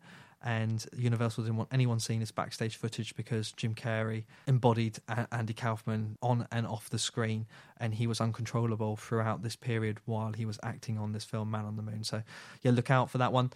If you want to look at the rest of the recommendations for Netflix, please go on filmseekers.com. You can see our top 5 picks. Mike, your Amazon Prime... No, nothing from you. Well, should I tell you what you should watch on Amazon Prime? I'd be welcome to. Right. I'm getting internet back tomorrow, so I'll start queuing things up. Well, shall I tell you should definitely see Lion at some point. And A Monster Calls. Jackie is on there as well. Silence, which is the Martin Scorsese film. And also Moonlight. Which, have you seen Moonlight, Mike? I saw in the cinemas. Okay, do you want to tee that one up? Yeah, it's one I'm very keen to watch again because I found it a beautiful, moving experience. Is directed by Barry Jenkins. Barry Jenkins, also co-written, or he wrote the screenplay, and it's based off of a book. And it concerns a young gay African-American in Miami at 3 stages of his life, childhood, adolescence, and young adulthood. And it obviously was the Oscar winner, the Best Picture. Wow. Earlier this year. Eventually, yes. But deservedly so, I think, because it was just unlike anything I'd seen. Okay. I found it was very refreshing to sort of see that side of a community we don't often get to see. But it was superbly acted with the 3 leads who played the main character. Also Naomi Harris, I thought was absolutely great, and Mahershala Ali, there we go, who won the Best Supporting Actor Oscar for this performance. And he's not in the film much, but he leaves a quite indelible mark on the main character. And sort of shapes the film in that way. So it was definitely deservedly so. Yes, Moonlight, the Oscar winner for Best Film this year. Talking of other Oscar winners, in fact, La La Land drops onto Netflix this month as well, quite quickly after its original release, alongside Hacksaw Ridge, which is another Oscar nominee as well. So if you didn't get around seeing them in the cinemas, they're all there for you on streaming this month, so plenty to see before Christmas time, when I'm sure you'll all be super, super busy doing your Christmas shopping. Just one thing to mention, I know we haven't gone for a Halloween-themed podcast this time round, but news of that in a second. On the BBC iPlayer, there are a series of Fright shorts. They're only 5 minutes long. Great way of seeing a filmmaking technique in such a short space of time. They've all been scripted out of the BBC Writers' Room, which is an academy to upskill people.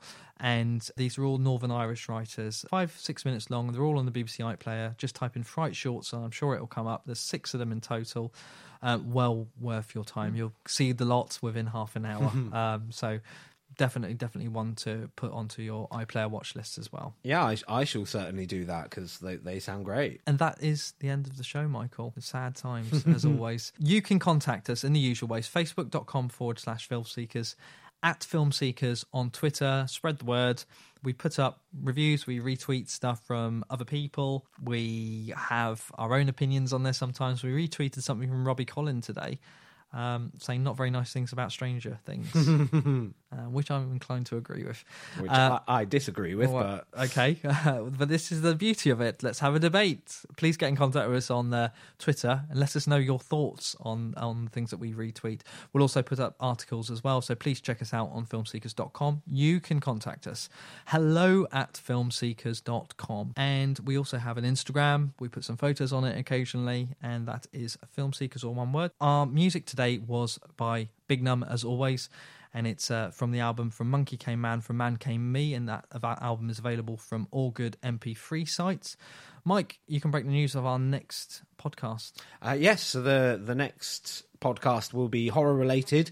It may feature more than this, but it will certainly feature the film Santa Sangre, which is by Alejandro Jodorowsky, who is a brilliant visionary filmmaker that is so well regarded in sort of critical circles, but I have never seen anything of his, so this will be inducting me into the world of Alejandro Jodorowsky, which I hear is quite a strange world. It's a very, very strange world. I'll have to give you a few more of his films, but we'll definitely be talking about Santa Sangre. I think we may even touch on his couple of his recent films, including Endless Poetry and The Dance of Reality as well. And we'll finish on our last line from one of our favourite films between the two of us, I'm sure. Yeah.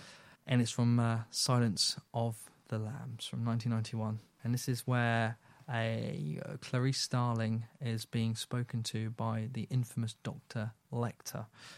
And he says, "I do wish we could chat longer, but I'm having an old friend for dinner. Bye." Bye-bye.